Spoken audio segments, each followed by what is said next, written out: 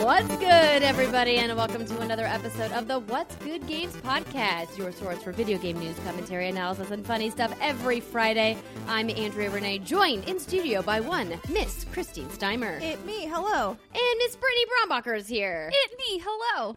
I'm not there with ladies. you, sadly. You're my You're little not. parrot. You're not here with us, but you will be here with us next week, which is very exciting. I know. So we are pumped because the Patreon exclusive streams are happening next week. So next Tuesday, January 21st. That's the day. Hold on, let me just fix my... Brittany, I'm going to fix my microphone. You want to fill in the kids on what's happening? Folks about Fill the in streams. those fine kids with some knowledge between those ears. Yes, so next Tuesday, the 21st, we are having our Patreon exclusive streams. This will be our happy hour Q&A, where all patrons can watch and ask us questions. And then we have our after hour stream where I think the plan is to finish playing Watam. I think Oh, that's God, the are we going to plan. finish that Yeah. game? So in addition to Watan, which is hilarious and we should play, my mom's also gave me a video game trivia, like Oh, no. like tabletop game. It's just basically just cards, like trivia cards. And I opened this up because I was like, "Oh, this is cute. They think I'm a gamer girl, and they got me a video game thing. I bet Is you it it's going to really be hard? trash."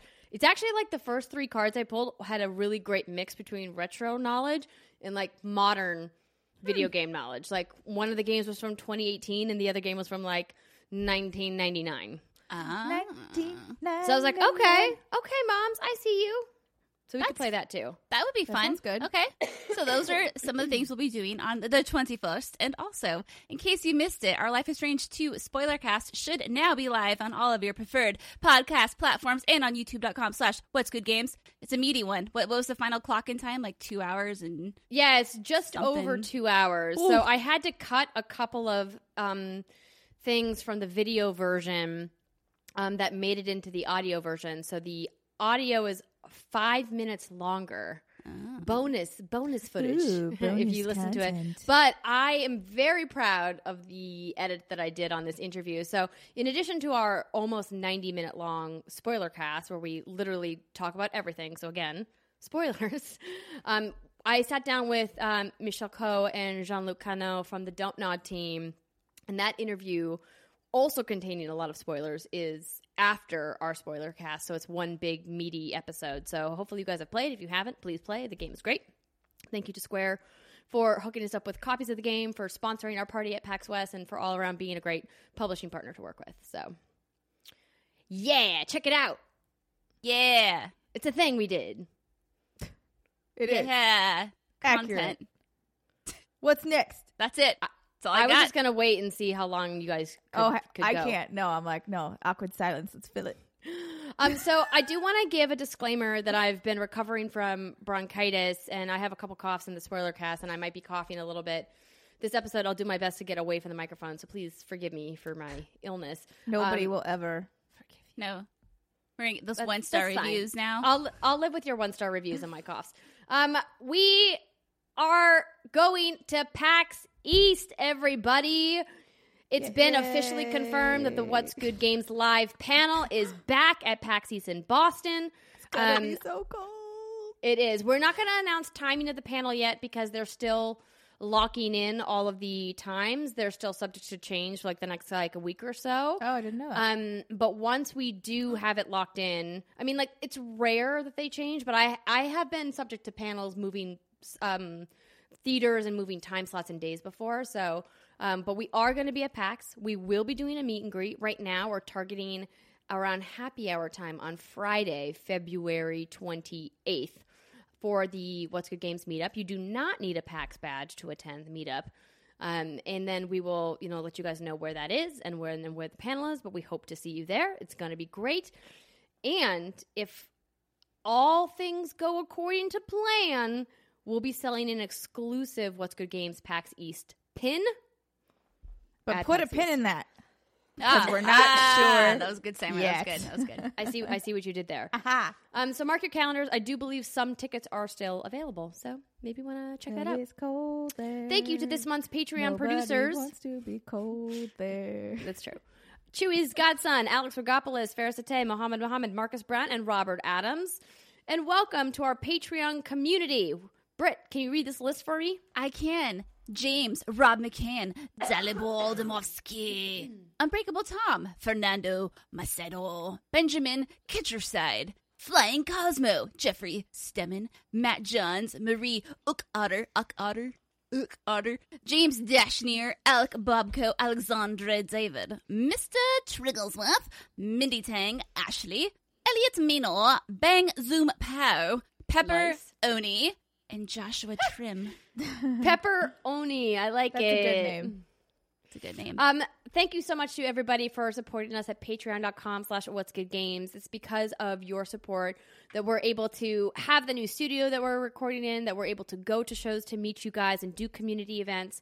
And we're so excited that so many of you have joined us, and we've got lots of fun things in store for 2020. So hopefully you enjoy the content that we're bringing to your eyeballs. Eyeballs and ear holes. And mostly- I also was like, thank you, mostly Sasha ears hole- McMurray ears. and J Bob, for reviewing us on iTunes.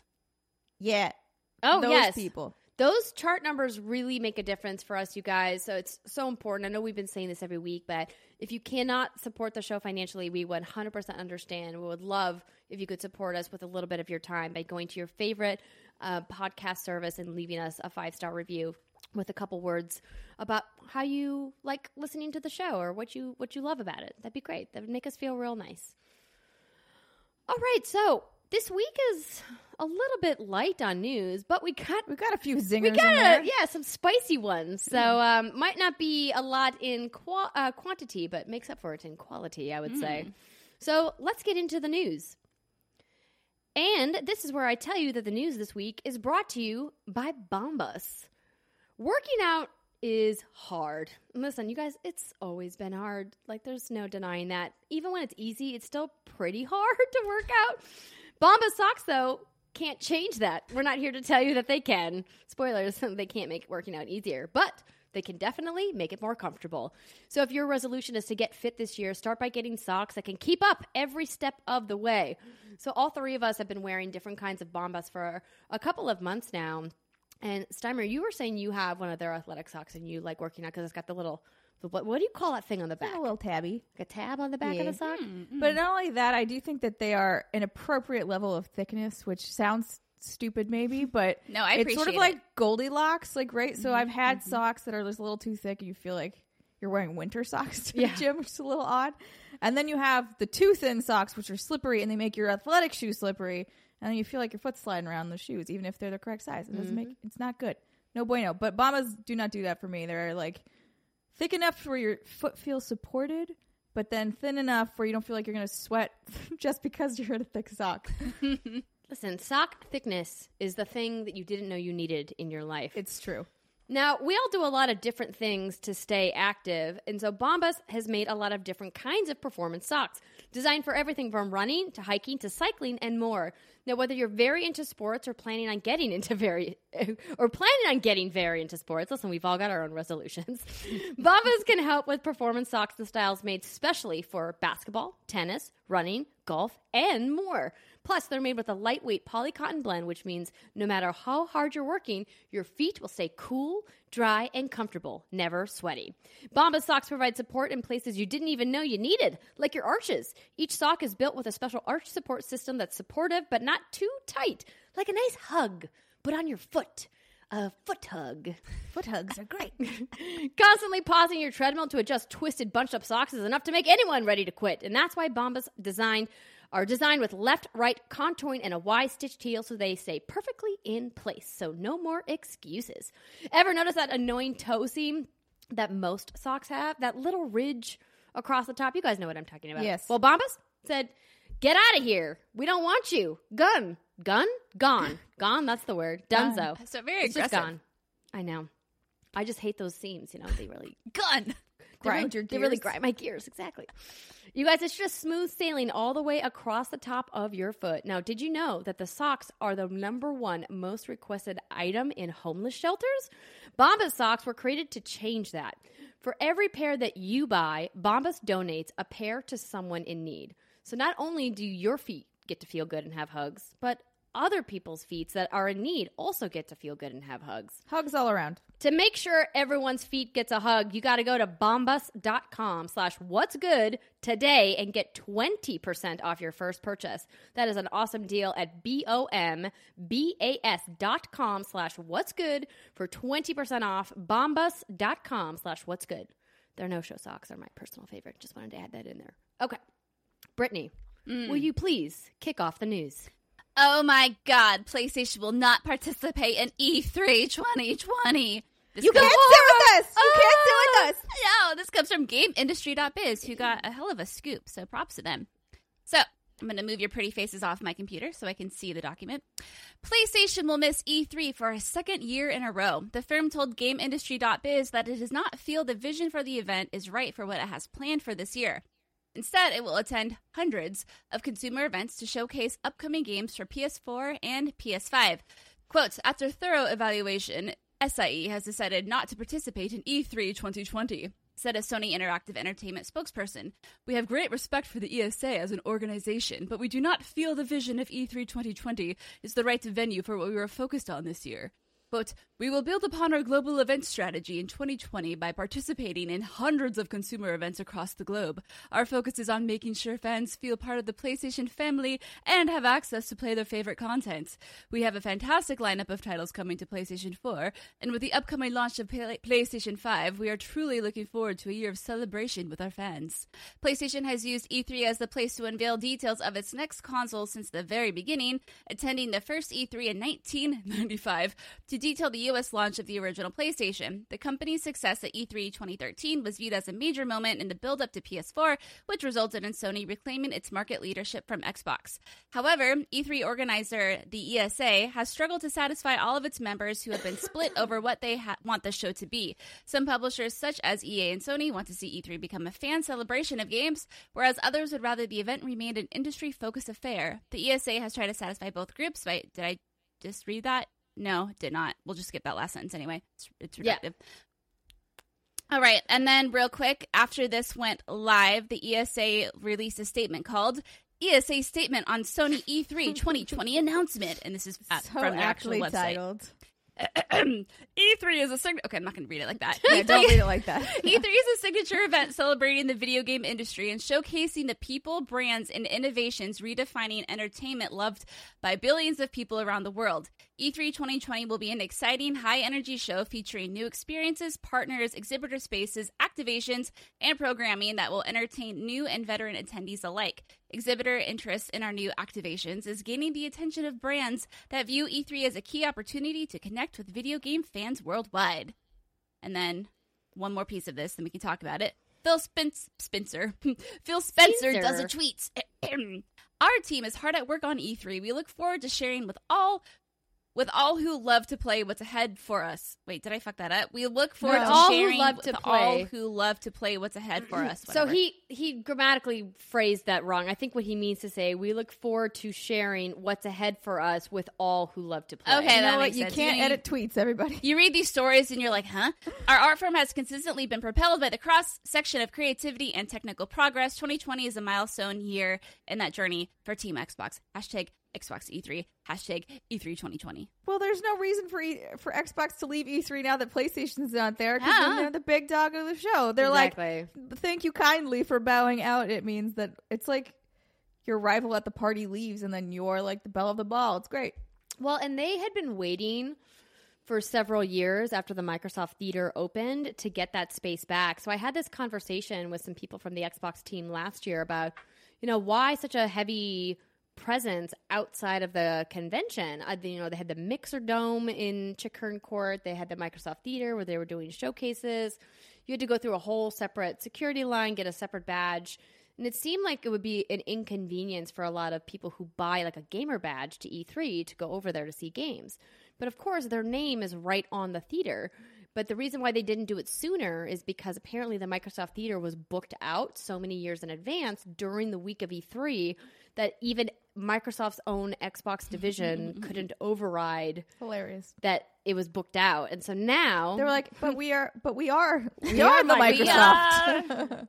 So now they have opportunity. And so I imagine from here on out, even though Xbox will be at E3, like air quote quotes, unquote, yeah, they'll be in their own space. Yeah, they will continue to be outside the actual convention together. Center. But separately. Yeah, there you go. Exactly. Yes. Steimer's motto for life. It really truly is.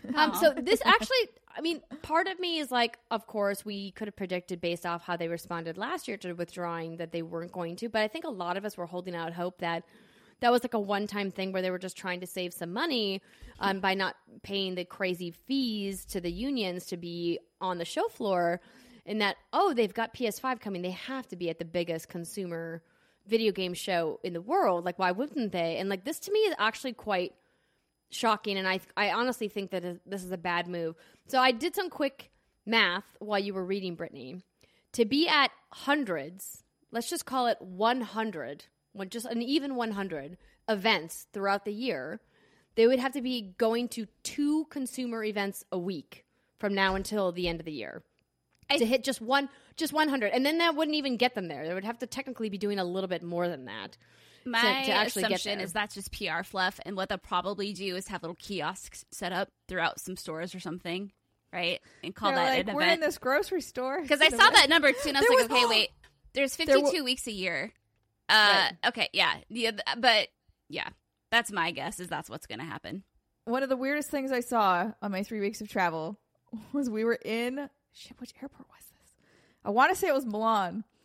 Or it's like maybe it was on the way to Milan. There was like this random PlayStation kiosk in the middle of the airport. What? Like in a terminal that was downstairs by like one of those terminals where you have to take a bus to like get to the plane. And Jackie and I were just like, is this really a PlayStation terminal? Like they just had a marketing kiosk in a terminal that you would never find. So maybe that's what they mean by hundreds of consumer events. PS5. If that's what they mean, that's crazy because the whole reason you do tentpole events like E3 is because you have a highly trained force of media and influencers and content creators who understand the space that can accurately communicate the technology to their fan base. If you just have a kiosk, first off, they're never going to put their brand new tech inside a kiosk where it can get stolen, right? They also can't afford to make prototypes or demo builds for hundreds of kiosks around the world.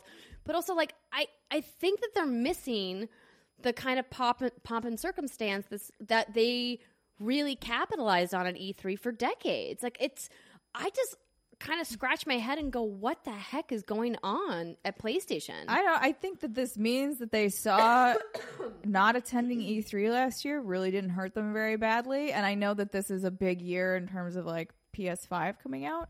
But I think what they'll do is combine sort of what they did last year when they had their own reveal event for the console itself and maybe mix in a little of that old PSX action and make something that feels more fan-centric versus E3, which I do think right now is kind of in a weird identity crisis and it's trying to be the best of both worlds and kind of failing at both. It needs to pick a lane. Pick a lane, Karen. Pick a lane and go for it and do that thing well. But when you try to do both things at once, you're usually not going to succeed. But so I'm curious to see what event they will come up with themselves. And I'm excited to see it. And I do think that this is great news for Phil Spencer and his team.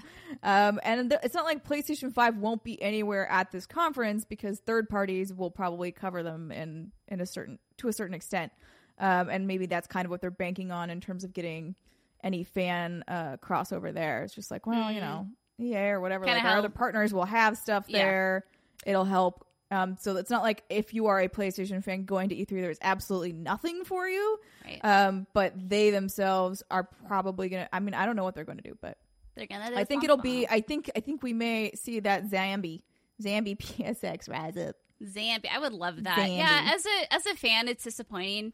I tweeted about this back in the day. I know you ladies remember this. When you would have all the press conferences, you'd have Nintendos, then you'd have PlayStations, and that was kind of the conference to kind of end off everything. They'd have the big pre-parties, and those were always so much fun. Yeah. Back when people just blew marketing budgets for no reason. I know, right? No one was looking at ROI. Thanks they were just like, this is fun. Yeah. And I'm the marketing director, and I want to have fun. Oh, it was so fun.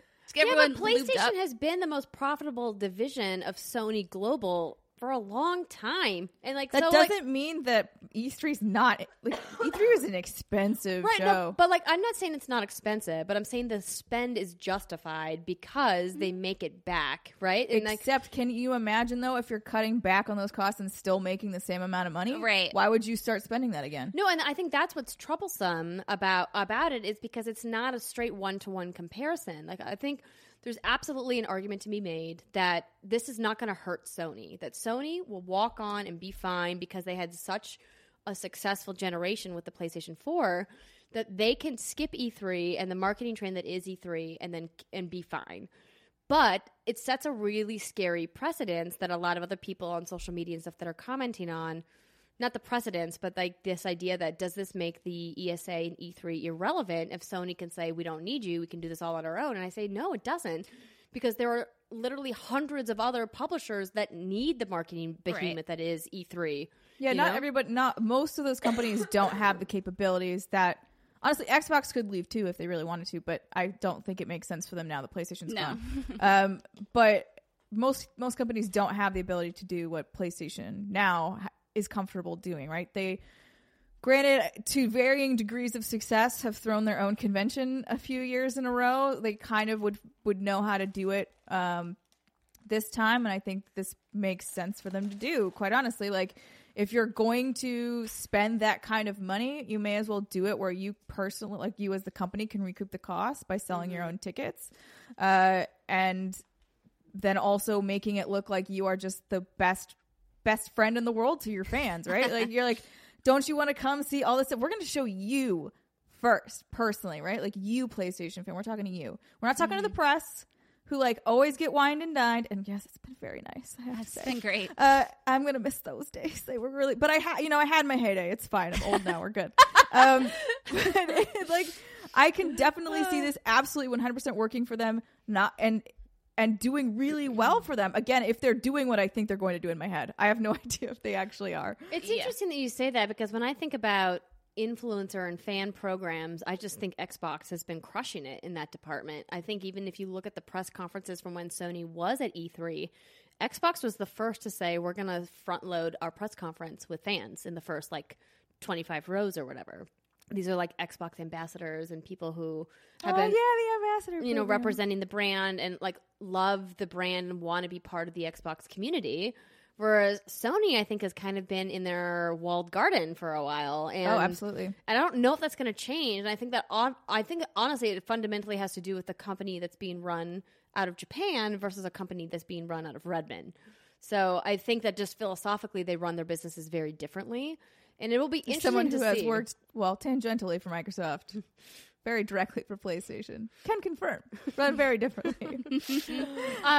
As anybody who's worked at both companies will say, it'll be interesting to watch. And I know we say that a lot on the show, like, guess we'll have to wait and see. But I mean, I'm skeptical. I mean, our crystal balls stopped working a long time ago. We can only make an educated guess. I'm just disappointed more than anything. Yeah, and that's what I was saying earlier, is I'm just disappointed as a fan, but like you both covered everything that I wanted to say. Yeah, what's the point of it? I mean, there are companies out there that do need E3 because it is like a super duper hype moment, but Sony is in a position where they can do their own thing. And like Steimer said, why put money into something, if you don't need to? And I mean, that's the reason why Nintendo completely stopped their press conferences, right? Sony like, why am I spending $1 million funding a press conference when I can probably pay, you know, less than $100,000 and make this video that is doing the exact same thing. Exactly, yeah, and they can do that. They ain't scared. And like you said, it's great for Microsoft. Kind of works out for both parties. Good job, friends. The other thing that I saw people bringing up was that in E3 2013, Sony did a reveal event, and then they also went to E3. And so that's like the main counter I've seen as to, well, Sony, you know, they did this back in 2013, but again, I think that was a different time. I think, you know, press conferences. That's what I was saying. I was saying how, like, yeah, they did their own reveal event, and then, you know, I can't remember, it wasn't that year, but whenever year, like a year or two later when they did PSX, that's what I think what they're probably going to do is some sort of combine the forces and have it be like a reveal event, but also sort of a PlayStation experience where it's mostly or they say it's fan driven. They will obviously invite press, like, but try and make it feel to average Joe Schmo like, oh my God, PlayStation loves me and wants me to see this first. Well, I mean, they did a really successful job with that with PSX in the past, and I loved going to PSX. The first and second years of PSX, the press conferences they did, like the media conference, was amazing. They were phenomenal. The last year of PSX was kind of like borked, right? Like, I think that's part of why they ended up killing it, right? They were like, oh my God, it's really hard to try and pull off 2 major press conferences a year where like you have this many hype announcements because you have to all the fucking deals you have to try and sign to make those things happen. Woo! So I don't blame them for cutting that off. I think it's smart. I think that's part of why I'm inclined to say if they're canceling E3, that means they have something else up their sleeve. It's going to be more PSX, and it's going to be more PSX of old, like the very, very hype, like 1 to 2 years, like where they were announcing really cool things and people were just freaking out. And it was sort of that original energy you got from an E3 press conference that is still fairly much there, but like dwindles a little bit every year. Of course, yeah. And you know, Sony's, they know what they're doing. There's a reason they're top dog right now. They're not going to just let Microsoft make their announcement at E3, sometimes right? Sometimes they whiff it and not have like a rebuttal, right? They're going to have events planned throughout the year. They know what they're doing. That's why I'm inclined to believe you too, Simers. That they're going to have some fun events going on. Jason Schreier tweeted out something when this broke soon after. He said, one juicy tidbit I heard last year was that Sony's main reason for skipping E3 was disagreement, tension, conflict with the ESA, which is likely the driving factor here as well.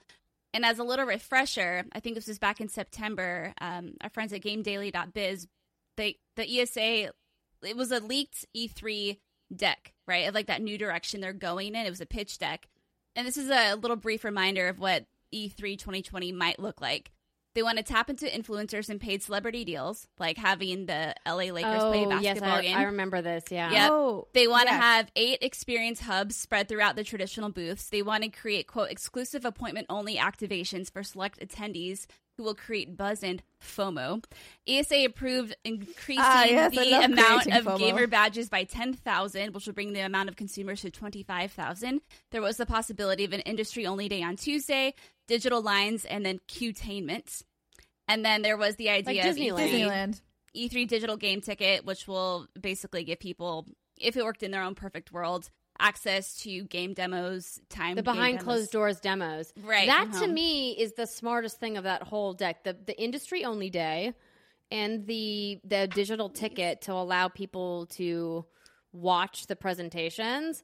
Honestly, it might be a deterrent for some people because they're like, well, why would I even buy a ticket when I can just watch all the demos from home? But I guess the idea is that you watch the demo and you get to play the game if you're on the show floor, and you don't get to play it if you're at home.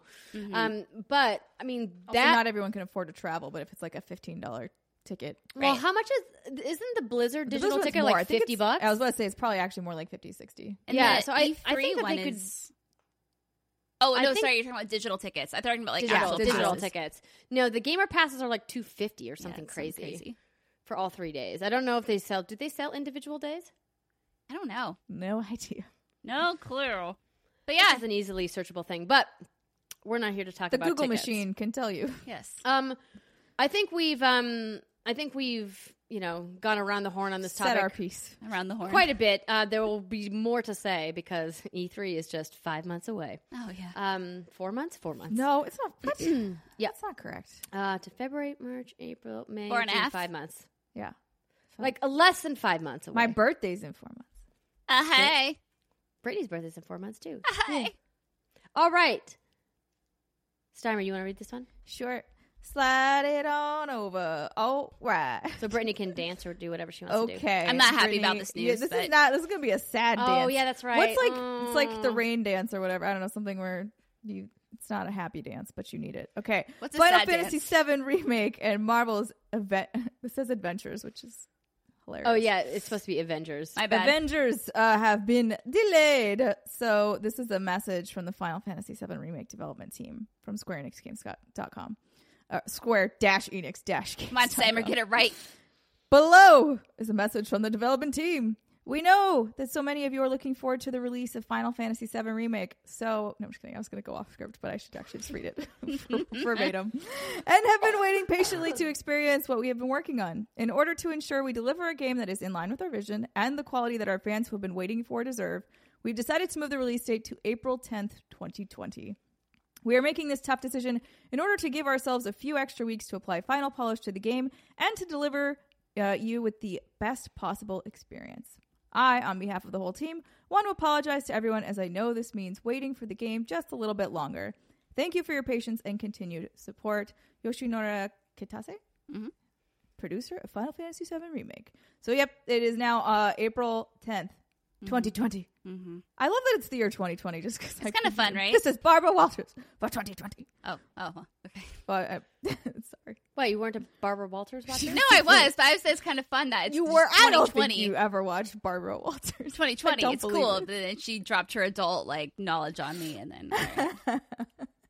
All right, and now for the other sad squirrel of the day, Marvel Avengers also got an update to our fans.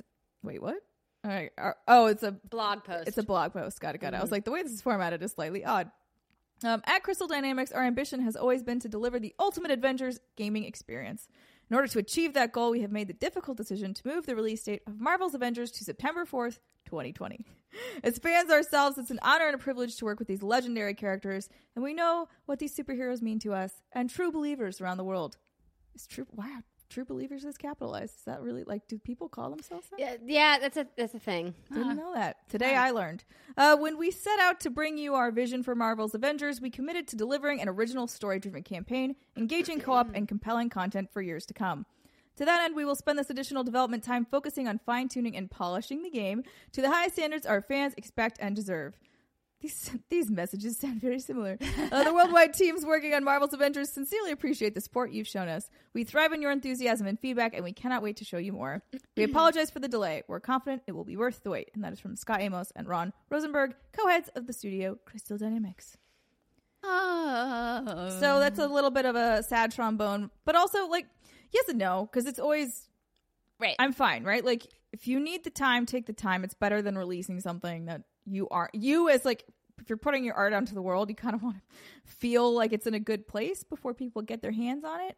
Yeah, right. So I'm glad that both the publishing teams, Square, I guess, because both of them, is comfortable enough to allow them to have that extra time, right? It's okay. Of course. We know we said this one thing. We gotta do the video game trope now. Just go ahead and delay it. No strangers to the delays of video games. No, we are not. We are very familiar with all of it. We will be here for you whenever you come. The interesting part about the delay of Final Fantasy VII is that now it was going to release in Square's final fiscal quarter of the year.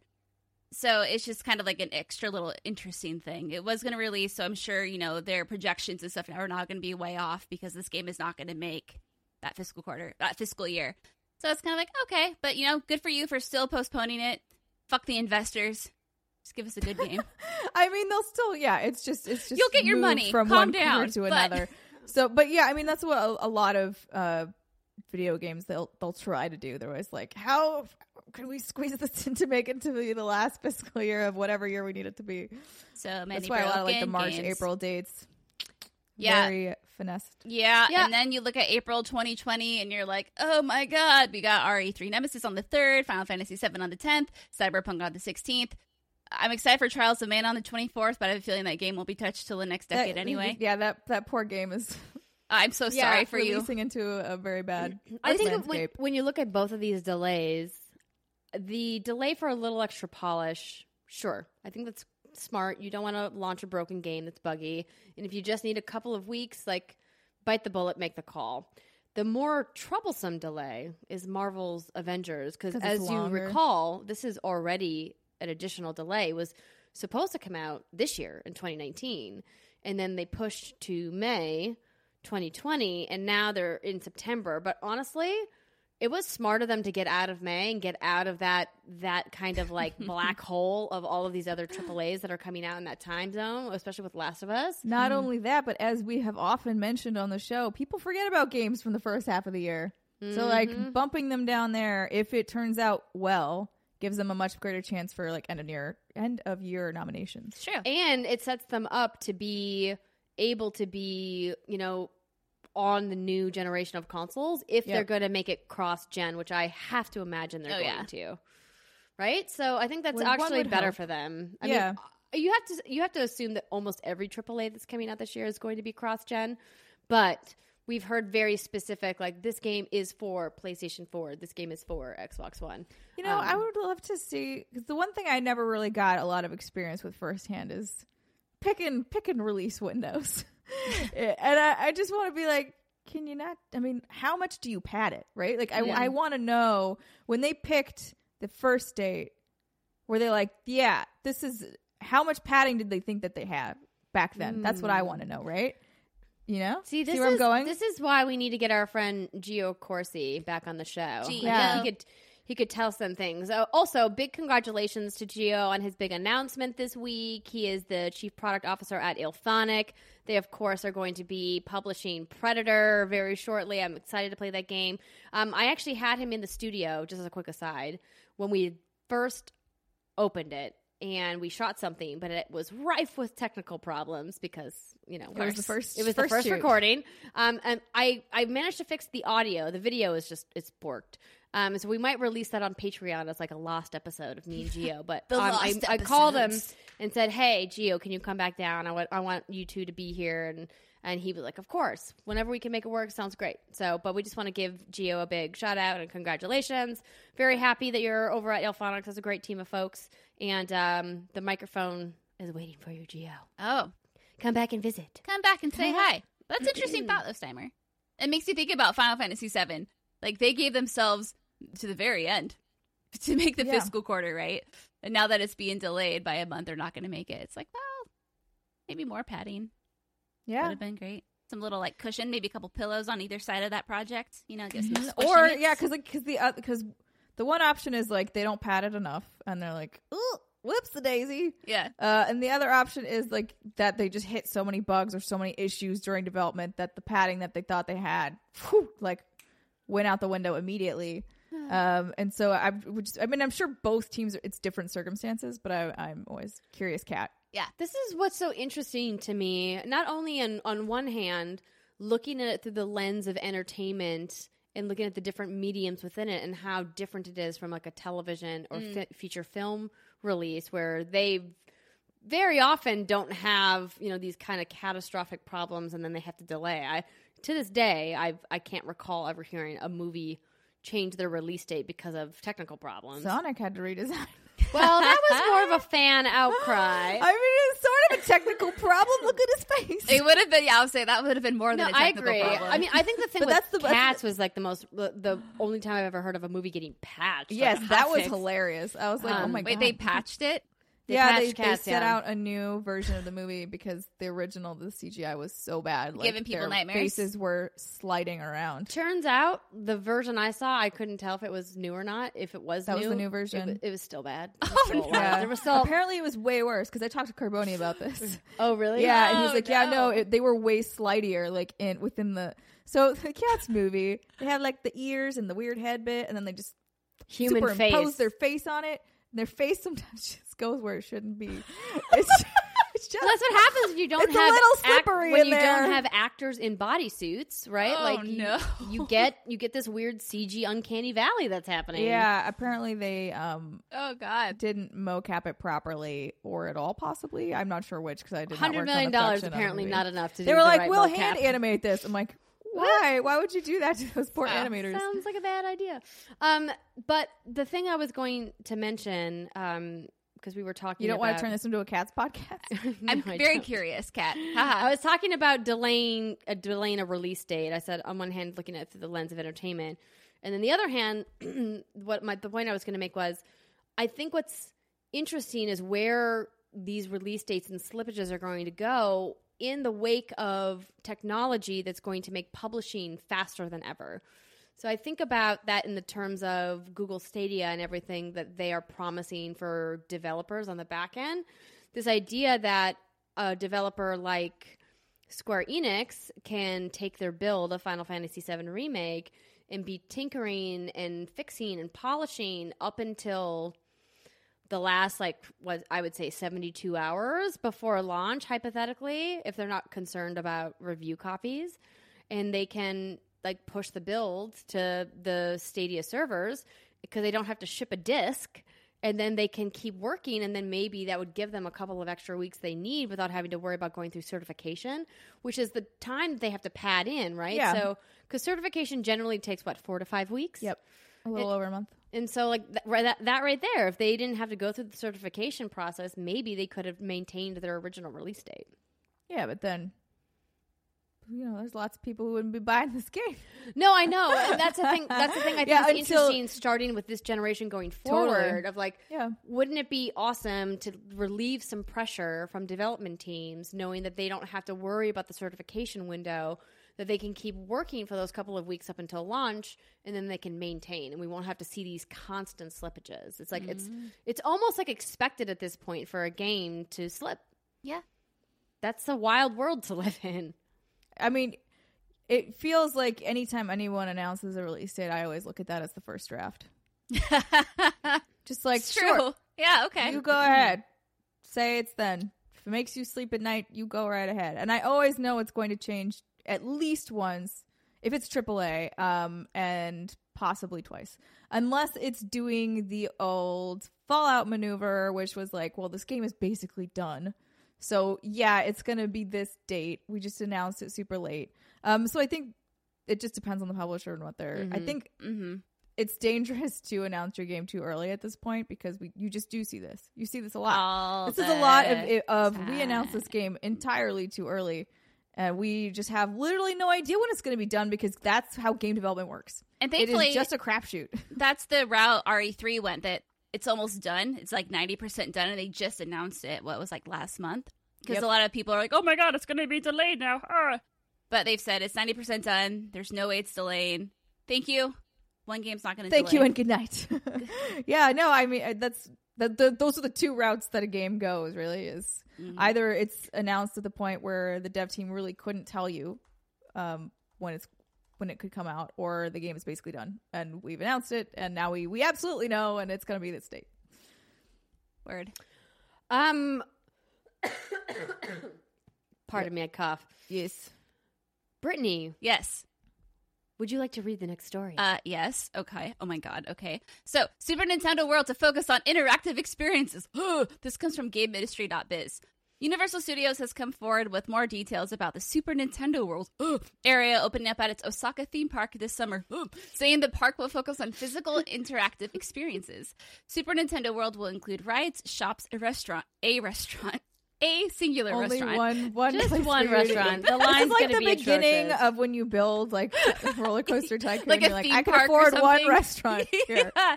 The 4-hour wait to get a hot dog. Yeah. And interactive gameplay, all themed around Nintendo properties, particularly Mario. Attendees will receive a wristband that, combined with a phone app, will allow them to collect coins and character stamps as they travel throughout the park. In addition, the wristband and app can be used to complete key challenges that will lead to working together with other attendees in boss battles. Further details about these experiences were not given. Quote, think of Super Nintendo World as a life-size, living video game where you become one of the characters, said Universal Creative CCO Theory Coop. Quote, you're not just playing the game, you're living the game, you're living an adventure. I feel like we need dramatic music playing right now. Nintendo's most iconic locations and experiences will be brought to life, including Mushroom Kingdom, Peach's Castle, an incredible Mario Kart ride, Bowser's Castle, and more. feel like that person's name is Terry, by the way. Terry Koo. Yeah. Terry. I was like, Thierry? I've never seen I was Terry. like, that's an interesting... Yeah, it's spelled Terry. with a Terry. T. All right. All good. Super Nintendo World is planned to open in the Osaka Universal Studios location in time for the summer 2020 Olympics. The Singapore and both United States Universal Studios parks are planning to follow suit with their own Super Nintendo Worlds in the future. Neat. Think, When are we going to Osaka? dude, I know. Now, I'm in once it opens. Yeah. We're gonna yeah. let the crowds die down for the first couple of months, and then we can go. Actually, that works if we wanted to like do TGS this year, because then we do TGS and we can go to Osaka after. I would shit my Right? pants with I'm excitement. telling you. Andrea, I feel like it was an episode, maybe some of you were on this, but I feel like it was just Andrea and I when we talked about this, and there was like 1 or 2 rides that are confirmed. Yeah, no, I remember this. Were you yeah, on- I remember okay. I was definitely on it because I remember when we read them and I was like, seems like you may need more than this. A restaurant. Yeah, A restaurant. 2 rides that sound like real rides. Yeah, I think this is really cool. I saw a video of someone using the wristband. So they have 6 different wristbands. I think it's Mario, Luigi, Toad, Peach, Daisy, and maybe one more. I'm not sure. They're what like one. the Disney Magic Band. Yeah, and you wear it and you use your app and you do things with it.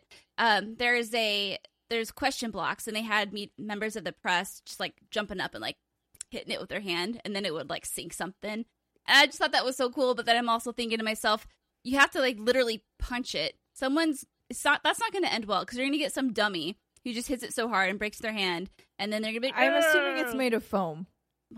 probably made of foam. I don't care. Someone's going to hurt themselves somehow. I mean, But- it's a theme park. I mean, of they'll course, someone is probably, going like, to hurt themselves. The only way they would hurt themselves is if they like slip on the descent, which they definitely did. On their way down. It's not It's going to be like, good. I twisted my ankle. Oh, I'm really shitty at Mario. Also, I don't know who it was, but it was someone in charge of the Super Nintendo Land said that other properties or other IPs are being considered. So it's not just probably going to be a Mario thing. It would be How cool are to they get not Zelda. going to do like a fucking Zelda maze or something? Yeah, like a you know, Zelda ride of some What if kind. it was a corn maze? a Zelda corn You maze? could take No. a little sword and you just whack down bits. Like, Oh, that'd be cool. And like money pops out. No, don't give people swords. But I want it them. would be fun if they did like a. What if they did like a? Excuse me. Is it called the Forbidden Forest? Oh, the Lost Woods. That would be cool. Yeah, like a maze. Yeah, like do like a Lost Woods maze where you go and you find like kokorus or whatever. Kokorus, right? What are they called? What called? The little dudes that give you the Korok seeds. Aren't they just called Koroks? Maybe. I asked you. I don't You're the Zelda remember. expert. Breath of the Wild, man. It She ain't didn't my like Breath of the Wild. And it literally could be any creature Koroks. from the Zelda universe, but like I think doing something like that and bringing in Breath of the Wild because it is on Nintendo Switch, which is their console that they're pushing right now, I think would make sense. Obviously, they're going to make this Mario focus because he's their number one poster boy. True. But I think leaving Super Smash Brothers out is a mistake. I think leaving Pokemon out is a giant mistake. I think leaving Pokemon's- Legend of Zelda out is also a mistake. Zelda They have- out, yeah. They have a lot of Pokemon things in Japan. Dude, can you imagine Smash Brothers giving everyone those big like suits, those big suits that people wear? What if and it's like a sumo? What if Sumo it's a suits? sumo yeah, suit? yeah, Or that it'd would be like a so whack-a-mole. good. Oh my god, that would be so good. Oh, I think this It'd is be really fun. cool. When I was in 6th grade, I made a report called Video Game Land because I wanted a video game theme park. So it's kind of cool that we're getting something like that now that I'm 20 years older. Rip. But yeah, You're 20? You're so You're young so still. Little young. baby Brittany, just 20 years old. I wish I was only 20 years old. I day. do and I don't. But I would Same. love to go to this. We should make Physically this cool, happen. mentally no. No, listen, we'll put it in the calendar as like if we can afford it, we should go. # content. Hashtag patreon.com/whatsgoodgames. Do you want to see us like making weird videos in Japan? If you do, there you go. I wonder if they let you dress up in this park. Because, like, Disney, you can't fully dress up, right? Like, you can Disney Bound, which is, like, you can lightly be in the same colors. Yeah, but I you don't couldn't know. go unless you're, like, 3 If Universal has a full- dress code. on a gown. Because they don't want you being confused with one of their actual the actor characters. cast members. Mm, Yeah. yeah. So I'm curious if Super Nintendo World will have those rules yet. Or if they're, like, yeah, sure, your show up as Peach. If you were gonna go bound to the Nintendo World, which character would you bound as? Steimer. I mean, I guess Daisy looks like me. AKA, she just brunette. Stiver! I mean, like, I don't know what else to say. You can bound to literally anybody or anything. Oh my gosh. Things in Odyssey. Pauline? No, Is that her name? No, Pauline's the original. Is the But original. isn't she's in because she sings. And maybe. Hold on. Let me look. I would go as a Goron. Yeah, Pauline. There she is. Yeah, I would be Pauline. No, but I would. She looks like Carmen Sandiego. But I would go as Pauline, though. Lamos. We Goron can is both where be it's at. Pauline. You can roll around everywhere, do little somersaults, eat No, bombs. I'd have to go as Peach. Like, Peach is my thing. I know that I have red hair. Peach can fly with her dress if you pick it up. I know. I love Peach. She's one of my faves. Andrea, as a bit, can we put you on top of a roof and put a very, let me finish, put a very cushioned foam mat at the bottom, and then you can jump off and hold your skirt and try to fly. Oh. I'm into it. I'm down. If be you really can get great. the budget to make all of these things happen, I will physically do it. Okay, just make sure you have really good insurance before we do this. I mean, it would have to be like, so at sure. Comic-Con one year, they had the Assassin's Creed. Also, I love how we've just fucking gone off the rails. that was Assassin's fun. Creed Eagle Dive thing. Yeah. Oh, yeah, I did. And I'm like, It was if terrifying. you could have done that, but in a peach dress. That was fun. Oh, yes, But I like, we did I'm that going to together. repurpose this. And then I'd be like, nope, I can't fly. Shit. Yeah, that was terrifying. Gravity works. The eagle thing. Yeah. I did it. I was scared. That was fun. You got to I go did down a not zip do line it. with guns. I did do the zip line. Yeah. I've done zip line. I'm not a fan of just straight jumping off of things. And there was that foam pit. I remember that. That was a good time. Oh, man. Brand activations, everybody. It's what E3 2020 is only going to be about. All right. In case you missed it, there was a little Resident Evil 3 remake trailer that happened this week. Brittany, what happened in that trailer? Oh, right. I'm going to tell you. A few things happened. But what stood out the most to me were these little... Okay, so RE2, when the remake came, this is called the Resident Evil Nemesis trailer, and it's about 2 minutes long. Resident Evil 2 remake stuck pretty true to Resident Evil 2 in terms of story arcs, in terms of characters, where you meet people. But in seeing this trailer, a lot of people thought, it's boring. It's like, oh no, if you know what you're looking for, it's actually very exciting. So this is where I'm going to go off and do my own nerd thing, get a drink. Do it, Go girl. on with your bad self. Do it. Enjoy yourself. Okay, so you see Carlos meeting Jill, which looks like for the first time in this new trailer. And she's all beat up and whatnot. And she's like, hey, who are you? And he says, I'm Carlos. I'm here to save you. And they go on with their bad selves. Different, very different from the original one where she meets him in a kitchen/restaurant. And he's like, hey, don't freak out. I'm not a zombie. Brr. So we know that's going to be different. So why That's what I was would she... say too. What? That's what I would say too. I'm a zombie. Brr. I'm not a zombie. Yeah, don't say you're a zombie, Andrea. You will get shot and I'll be very sad. Although zombies can't say anything. It's true. It depends on... Yeah, you're right. But in the remake of RE2, Claire and Leon meet essentially the same way. So we know they're definitely going off a little bit with the RE3 remake, and the team has said that they plan on making some things different, but it's some kind of fun to liberties. see where they're doing that. The other thing is we see... well, these are just other notes. So Brad Vickers, we know his role is changing. We know Dario, whatever you want to call him, his role is changing because they have said as much. Dario's the guy in the very beginning of RE3 who's like, oh, my daughter and my wife are killed. Oh, no. And he locks himself in the back of a truck or in the back of a cargo storage. And it's not good. And he dies and you never see him again. But apparently he's going to have a bigger role in this game, which is interesting because he had just maybe 2 or 3 lines of dialogue in the first one. So what are you doing with him? What are you doing with Brad Vickers? Nemesis now has a flamethrower, which is absolutely terrifying. We all knew. That's just rude. I know, it's just very rude. He has a rocket launcher already, but now he gets a flamethrower. So he gets up close. Yeah, it's great. And he's really Burns fast. your ass. That bitch can move. He is speedy guns. He's not... He's a sprint runner is what He you're saying. is, actually. You wouldn't think by looking at him, but he really is. And then we see a clip in the new trailer of the subway where you're talking to Mikhail, and you see a bunch of people on the subway, and in the original, it was just you and the team from Umbrella. So we know that they're expanding on the story there. There's a driving scene where Jill drives a car off a cliff, which looks like, and lands it on the Nemesis. That So absolutely... like Thelma and Louise style? But you can't kill Nemesis, right? You can. Oh. But if it's going to be anything like RE2, you can't actually kill Nemesis until a particular point in the game, right? You can shoot off his fedora in RE2, Mr. X. But you can't. I did it. I got the achievement. Yeah, Boom. but you can't actually kill Trophy, him, right? Until whatever. a certain part, until the game's like, okay, go ahead. So we'll see what they do with this one. And then finally, Nemesis, the way he says stars in RE3 original, he says it like, it's very crisp. It's like stars, or all gravelly and shit. But in this one, it's more of a breathy sigh, and I think it's 10 times more scary, even though he has a little crooked, smushed nose. I think he's terrifying. Some people seem to think he's not as scary. What? Yeah, what does it sound? What does it sound like?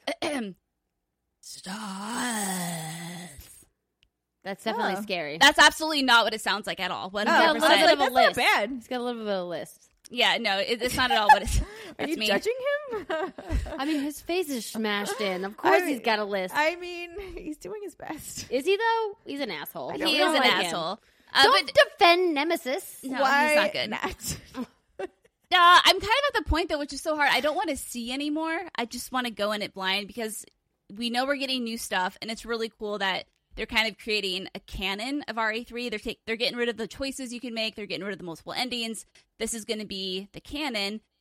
I don't want to know anymore, but like it's kind of my job to know more. So I'll continue to break these trailers down. You say you don't want to, but you know you want to. It's a love-hate game. Yeah. Okay, well, we'll cross our fingers that you get lots more juicy trailers that you can grunt to. Make you happy.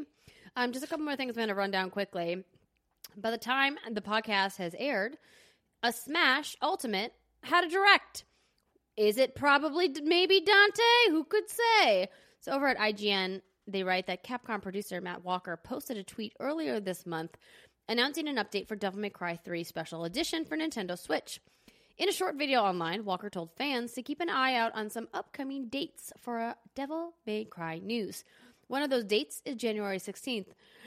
Coincidentally, the same day as the Nintendo Super Smash Bros. Ultimate Fighter reveal livestream. Look at that sleuthing. Mm-hmm. I mean, it's got to be Dante, right? Oh, you would think so. Dante. Could be, what was the other guy? V? Was that his name? Oh, yeah. God, yeah. But V, I don't right? think no. so because Summer, you and I just forgot his name, and we just reminded ourselves. We of did. his Wasn't name. he like a husband he's of like, somebody's? I mean, that doesn't mean he's you got don't the- need to remember their names. He's got, that's fair. He's got the animal friends. Yeah, no, V. he was what? Yeah, It's V. Yeah. Yeah, he was sexy to me. Anyways, I'm a little into the emo. It's good. But yeah, I couldn't have remembered his name. You don't have to say. Remember his look. You're like, listen, I'm only looking at your face. I don't need to know what's on your driver's license. It's good. It's true.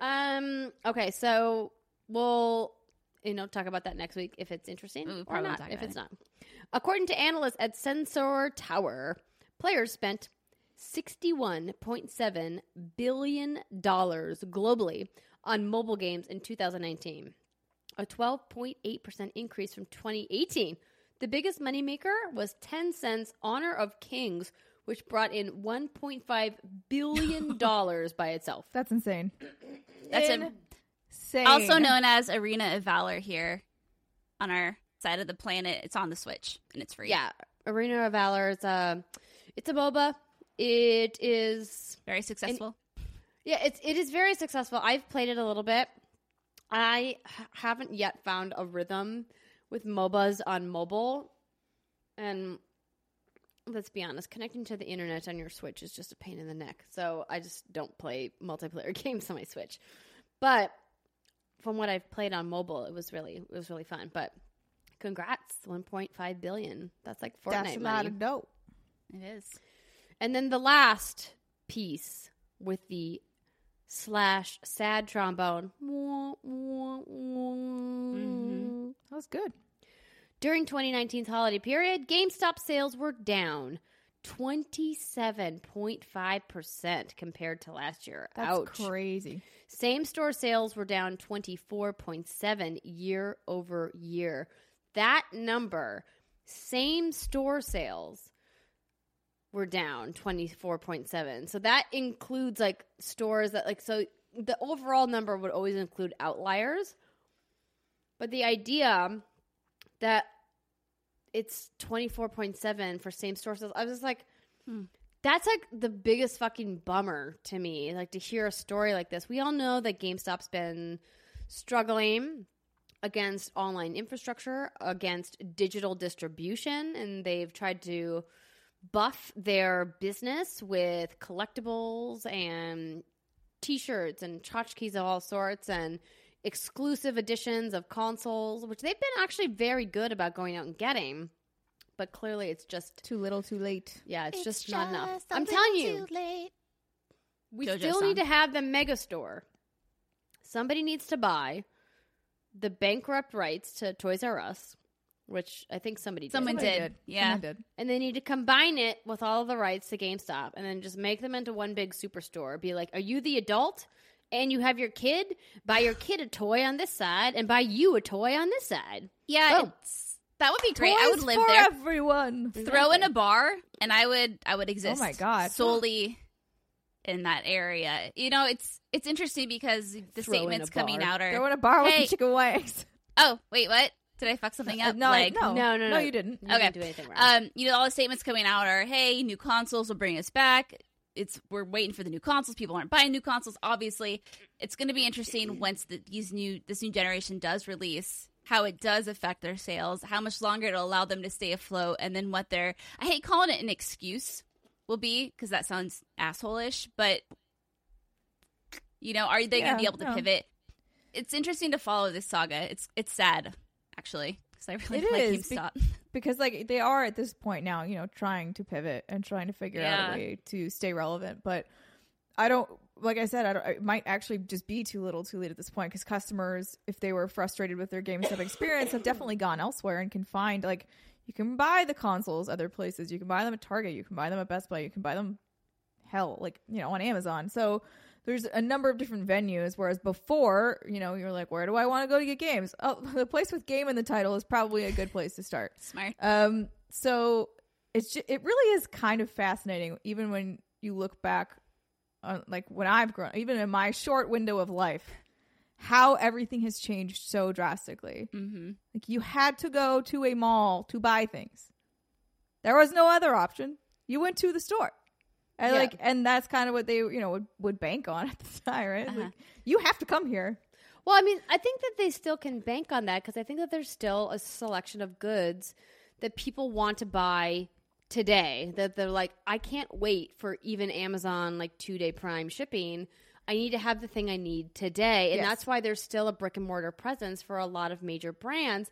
And I think that was what was so important about a brand like GameStop, is that their, you know, spread into the rural markets was so crucial for gamers who live in areas where it's tough to get deliveries. Like, there's a lot of places in the United States that don't have Prime as an option. Yeah. And when you talk about getting a game delivered by mail for launch night, get out of here. You're never going to have it at midnight for launch night. You're going to get it the next day if you're lucky, or if you're like me, Amazon cancels your order and says, oh, sorry, good luck to you, and then gives you, like, nothing in return. Yeah. You know, and so it's tough when, you know, because of the way that the market conditions are, that they're being forced out to, it's really unfair to the people who are already at a disadvantage. It feels like it's just like the story of America now. Just kick the people that are down because they're down. They're the easiest to kick. And, like, generally people in those rural markets also have the most difficult access to high-speed internet, which you need to download these files. I was just talking about this in the Discord the other day. I was like, I was updating my Division 2 game because I wanted to get back into that, because I was like, there's all these story stuff, these episode DLCs that I haven't played. I want to jump back in and refresh. And I went to go update it, and now the game file, if you download it from scratch, is over 100 gigabytes.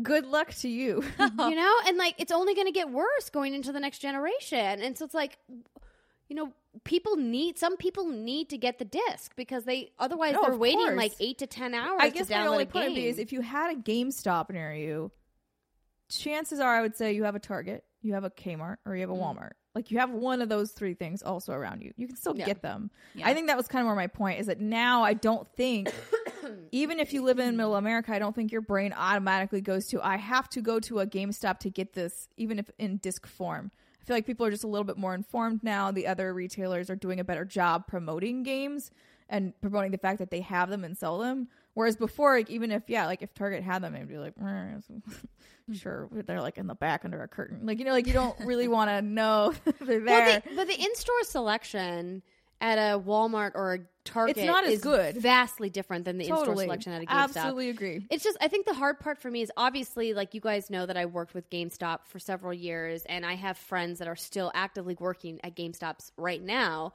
And so, like, this news sucks. It sucks for them as employees. It sucks for all the people who've put many years into building this as a brand. But, I mean, this comes down to the fact that the leadership didn't pivot fast enough to answer the rise of digital creep on their business. And, like, that's the hard part to kind of wrestle with. This idea that you have all of these really passionate people. Obviously, there's, you know, people that aren't passionate that work at GameStops. But, like, a lot of them that I've met are all super hyper focused on what they love about video games. And they love sharing that love with the people that walk into GameStops. And it's hard for me because I don't think that going to Target is a one-to-one replacement for walking into a GameStop. But what if? You know how sometimes they have Sephora's and JCPenney's? Oh, what if they did that? What if GameStop partnered like with a CVS Target? and a Target? Yes. Like, yes. what if they partnered in a Walmart or a Kmart or whatever, and they were like, GameStop in Target. Kiss. Let's do it. Come on, you get your Starbucks, you get your games. No, but see, you go in there spending more money. You go into Target expecting to spend $60 on a game. You spend like $160 because you get that roped is your in by problem, everything. my dear.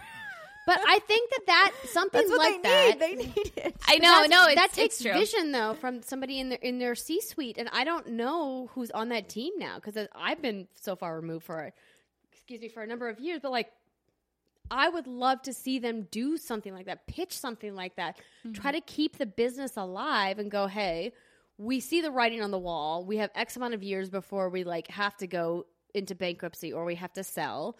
And like their stock price like speaks for itself, how it's been dropping in order for them to survive and keep that brand, because they have immense brand recognition and they can capitalize on that if they find the right partner. I just don't know if they're going to, because maybe the other brick and mortar retailers are like, dude, like we're all fighting against the digital tide. Right. Like, maybe just like let it tow you under. It'd be interesting to see how it's just Target's, like they're like, we'll let you drown. how Target's have other electronics things department's to focus doing, right? Because that's still also brick and mortar. It'd be interesting to see what the sales would be for that. Because maybe everyone's thinking. This is the hard part that I struggle with, and I'm not going to soapbox on it for too much longer. I just want to say this last piece. Is like there is a struggle between stores knowing what to keep in stock on the shelves that consumers are going to walk in going, I need this thing today in my hand, versus what you're going to order a specialty item like from Amazon for. And I've run into this in several situations over the last couple of months, and I know that my line of work is highly specialized. But like I've walked into Target looking for a specific Polaroid film and didn't find it. I've walked into stores looking for specific types of USB-C or USB 3.0 cables and didn't find them because they're like, oh, we just don't carry those. Yep. It's maddening. It's like you look for things that aren't like, I wasn't looking for like a 50-foot long cable. Like I get that like specialty cables are something you have to special order, but I just figure some of this stuff would normally have been stock things. But you go into a lot of stores now and like the shelves are like bare bones, and like it like bums me out because I get that the brick and mortar has an obligation to pay rent and keep the electricity on and pay their employees, whereas online stores have much lower overhead and like. But the shitty part about that is like, so I've had this similar experience where I'm like, oh, I'll just go into the store, right? Because again, we grew up in an age where that's what you kind of did. So yes, we are used to using our phones and Amazoning, but we're also used to like, you just go to the store and you get the thing immediately and you walk away. You don't have to worry about it. And I've had that happen a few times where I've gone to the store and this was like, and it's a really mundane thing and they don't have it. And I'm like, well, what good are you to me? Why do you exist? The only place I apparently should leave my house for to go get is for groceries. Yeah, they have to stock those always. And that's it. Like, because I can just buy cables or whatever I need on my phone with Amazon and it will be so here tomorrow. much cheaper too. And it is, dude. But again, okay, now we're going down a rabbit hole of why a HDMI costs $2 on Amazon and $50. But I don't want to get down that rabbit hole because there's like. What I would say to you is like the quality control on Amazon is non-existent. I can't tell you how many times I've gotten a shit piece of equipment that said it was brand name and it clearly was not, and it's broken. Yeah, it's cheaper, but it's cheaper. You get what you pay for. But also this idea that, you know, you can go to Amazon, but you don't get it today. And like also, again, to reiterate, we live in major metropolitan areas where Prime Now is a thing. If you go to some of these more rural areas, even if in Fargo, my hometown, they have specific items that are available for Prime, but there's a whole swath of items that I can get for Prime delivery here in the Los Angeles metro that like my family can't get for Prime delivery in Fargo. Yeah, you know, so I think that to me is the tragedy of what's happening to GameStops, is that they served a really amazing community purpose, and I wish that they sooner would have dived in or leaned into the idea of building gaming communities around their stores to make themselves so valuable that people would prefer to walk into a GameStop store that's local because they have relationships with the people who run those stores. They do D&D sessions there. They do BYOCs or whatever tournaments, that they would say, hey, I would rather buy from you because I'm supporting somebody in my community than going to Target.com, BestBuy.com, et cetera, et cetera. And I think that they missed that. Or if they were talking about it and didn't implement it, it's like, what was the hurdle? They missed the window. Why didn't you do it? So, I mean, I don't want to say that this is the end for them because obviously it's not. They're still a behemoth of a company. But I hope that they can course correct enough to save enough jobs to keep what they represent alive. But they have to innovate. They have to change. They have to pivot. I think there's potential, again, like last thing I'll say about it, is for this experience that they're going for, right? Where that's where you go to play D&D or to play console games or whatnot. Like, I think of the mall that's closest to me, and it's a relatively small mall, but there is a store in there that does have several TVs set up and several consoles and D&D nights and whatnot. And every time I go there, it's just packed, like packed. And they sell games too and whatnot. So I think there is a large group of people who are looking for that community, right? I think that's something we see with what we do is people want to be involved in a community that's based around their hobby and passion. If they can do it and do it right, then I think they'll be okay. I think they still need to shut down a whole bunch of stores because, unfortunately, that's just the reality of it. But even just seeing, you know, like I said, firsthand of the store in my local mall, it's like, wow, like I did not expect that to actually be so successful, but it's doing incredibly well. Yeah, I mean, it is because there has been that resurgence of sort of tabletop, right? Mm-hmm. Just tabletop in general, not even just tabletop RPG, but just regular old board games that we used to Connect play when we for were everybody, children, right? Monopoly. And if you feel like a store is a second home away from home, like, yeah, you're going to go and you're going to support that business. And that's the other silly thing to me is like, I'm like, GameStop, you could have leaned into that a hell of a lot sooner. Mm-hmm. Your name is Game. It's just GameStop, not Video GameStop. Game. Like, incorporate way more types of games into your store and pimp those out. And again, yeah, do exactly what these other more mom and pop stores are doing. And you have way more marketing budget than they do. You could have gotten butts and seats is all I'm saying. It makes me wonder if they hadn't thought about pivoting until it was, obviously we know this is the case, too late, but for one of these reasons. I was someone who, Steimer calls me a hoarder, and you both have seen my game collection. I've always said physical till I die. You know, I'm always going to have physical games. I don't want to go. You're a traditionalist. Yeah, there we go. Thanks. Traditionalist hoarder. There you go. Thanks. You too, Steimer. No, hoarders keep trash. Brittany doesn't keep trash. She's an organized hoarder. She's an overzealous collector. And I have tamed my ways because I was like, ain't nobody got time or room for this, even in my house. So yeah, I was one of those people who's like, I gotta have physical disc. I like the traditional way of doing things. It makes me feel good that I own my property, whatever you want to call it. And I'm sure like many others, slowly was like, saw the light of how beautiful digital can be. Granted, there are downsides, but I think for a while there was that push of digital sucks. Digital is not the way to go. You need physical disc. It's the way to do it. We all caused kind of a big stink. I had that too. Yep. Oh, yeah. And slowly but surely, though, you know, especially as I started getting review copies and they were digital, I was like, I was losing my discs. I've always lost my discs since I was a little kid, misplacing cartridges left and right. And it just kind of snuck up on me. And now I can't remember the last time I bought anything physical. And if I did, it's because it came as a part of a collector's edition that I bought, right? And it's just, yeah, I don't know. I think it all kind of snuck up on us. I never thought in a million years I would have been someone who's digital only, but it happened. So maybe I'm part of the reason. I'm sorry. Still love me. It is all you. It is all me. I will bear the weight on my shoulders. Yeah. It's all those collector's editions you stopped buying. Yeah. Oh, makes me sad. 30% of the revenue. For me only. Yeah. Brittany has single-handedly taken down GameStop. Shit. And on that note, why don't we take our first break and only break of the show? When we come back, we're going to be talking about more pleasant things, like what we've been playing and Dragon watching Balls. and reading. Pickle It's dicks. going to be a cornucopia of entertainment. Stick with us. We'll be right back.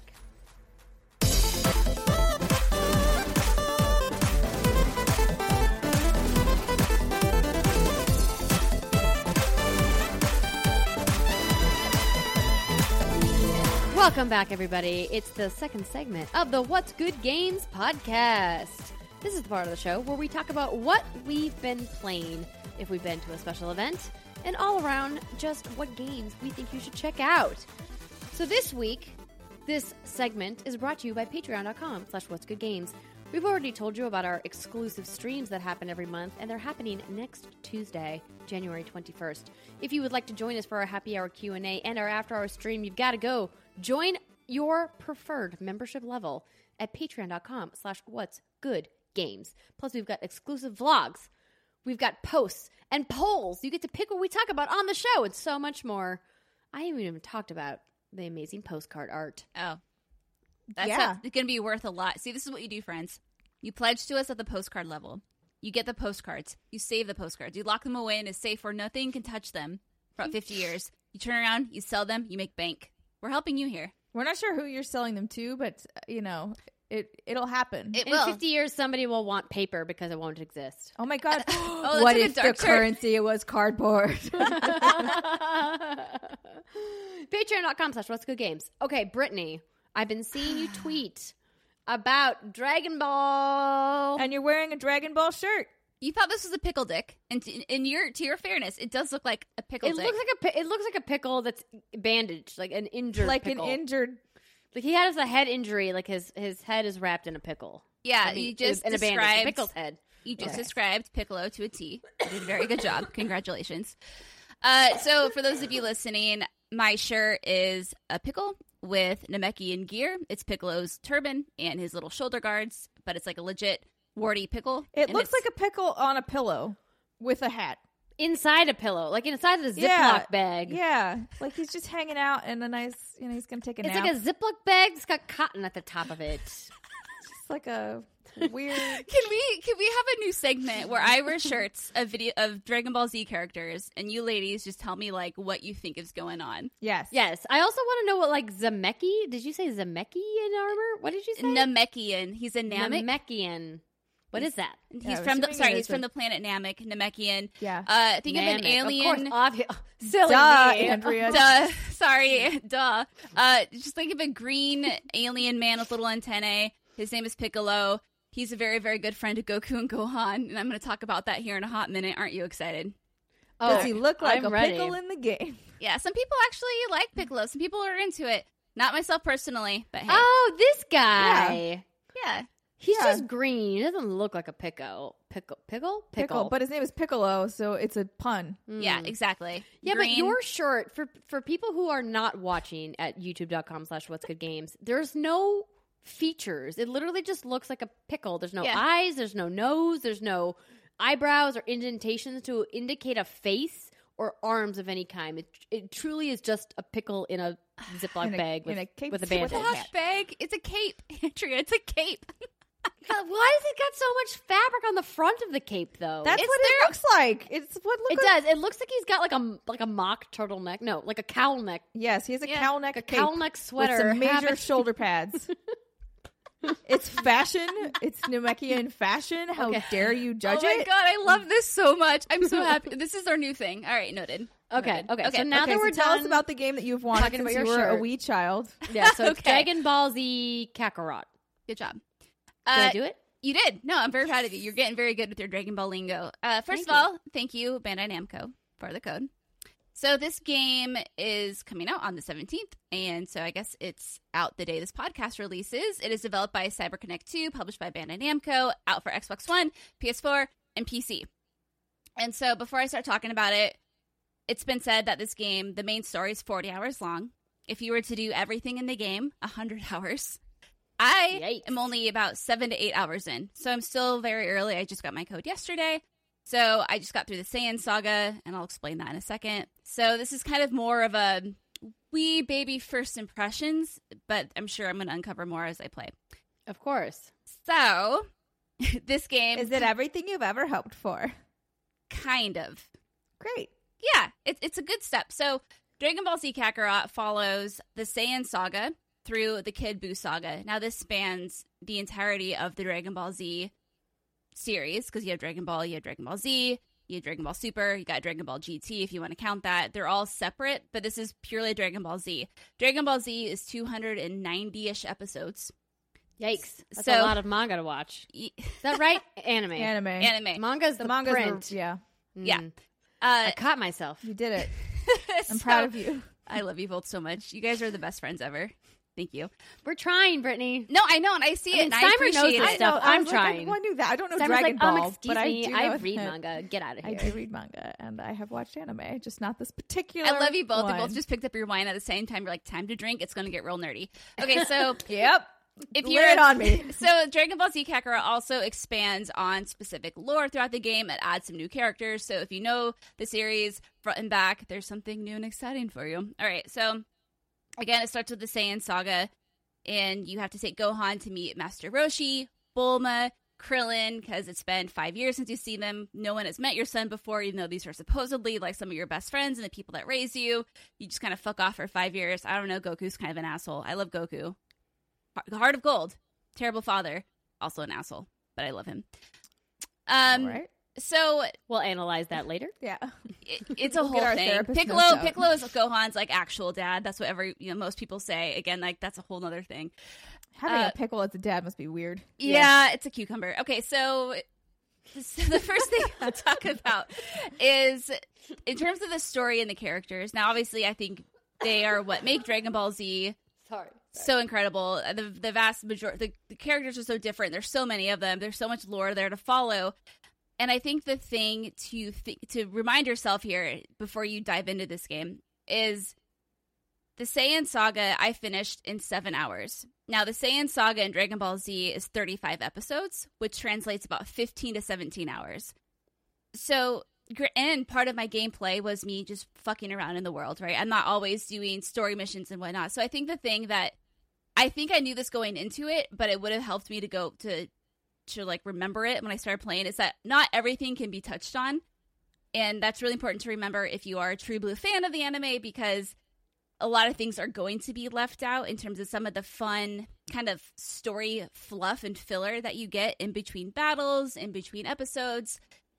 And for that reason, I think if you're new to Dragon Ball Z, I don't know if this is the way to experience it. Now, granted, if you are someone who's like, I'm never going to sit and watch all 291 episodes of the anime. Me. That's you. You could play this and you could get the main story beats. But what you're going to miss on is some of the fun stuff that kind of connects the story together. So, for example, in the Saiyan saga, there's a part where Goku's son Gohan, who's only like, 5 at this point, he's really powerful. He just doesn't know it yet. So Piccolo, because sound like a fucking love triangle here. Goku is dead. Piccolo, rip. Yeah, everyone dies several times throughout the series. It's a thing. They just resurrect? Yeah, Dragon Balls. Is it part of the lore that they resurrect, or do they just conveniently resurrect them? They collect the 7 Dragon Balls, and they resurrect people, because once you collect the Dragon Balls, you can grant any wish you want. I totally understand everything that's happening right now. I love you. Thank you. Just smile and nod, baby girl. At one point, someone requests the most comfortable pair of women's panties, and that's the wish they get. It's kind of a joke. Really? Yeah, it's kind of funny. Is that a real thing that happens in Dragon Ball? Well, they've got 290 episodes. They got to fill some of them. And I want the most comfortable pair of panties. That's what I'm saying. Did they reveal the design? Should we make them? I wish. They do look really cute and comfy, though. Anywho, yeah, so people die a lot in this game. So Goku's dead.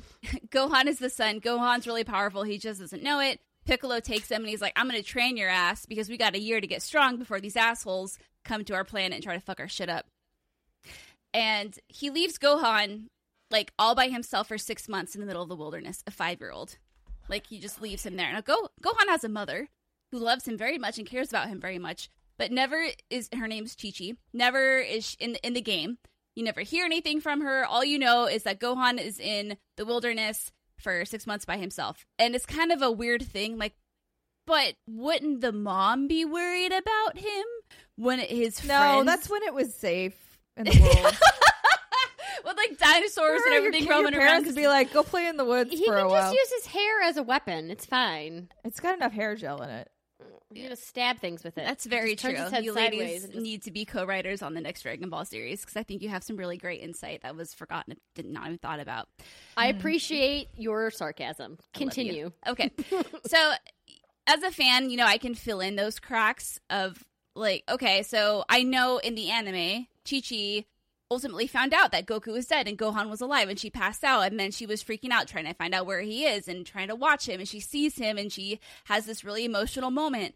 But none of that is told in the game. So I think for that reason alone, you just, if you're going to play it and you're new, just be careful. There's some I'm now really curious. Like, now I want to play it because I want to see if I understand it at all. I would love it if you would. I know you said you'd play RE2 for me. You really didn't, so you could come through. You know what? Play Kakarot for me. I did play it for For how long, a Simon? couple of hours. Here's the thing. Like 4 hours. So I played for like 4 hours. I played this game at E3 Judges Week last year, and I actually had a good time with it, knowing like only like Goku's name and Trunks, because you talk about Trunks all the time, from this series, and it still like holds up as a like an action adventure RPG. There's a lot of really cool mechanics, which I'm sure Britt will get into in just a second. So I think that if you have even like a base level understanding of what's happening with the story, I think the mechanics of the, kind of like, I don't want to call it truly open world because it's not a sandbox, right? Would you agree with that statement, Britt? It's a whole bunch of little sandboxes. That's fine by me. Yeah, it's like I don't like it to be too third person in-depth. action adventure RPG or action RPG. You could maybe even call it, because there's not really a lot of traversal I'm puzzles gonna ask and for a things. code for this because why not? No, you So should. I It's think so you would. crazy. I think you're gonna love it because it's so crazy and it's so weird. Goku be like, what the fishes fuck with is a happening? fake tail. He puts on the back of his butt and he wiggles it around. It's great. The fish are the Are size you of excited to get the text messages from me when I start playing this game? Yeah, I'm so excited. Well, honestly, yeah. So again, not saying you shouldn't play it if you've never played it before, because like Andrea said, she had a good time. Just like a little heads up. This is my little disclaimer to you. And I think if you're a big fan of the series, you can fill in like the little beats and you know what's happening.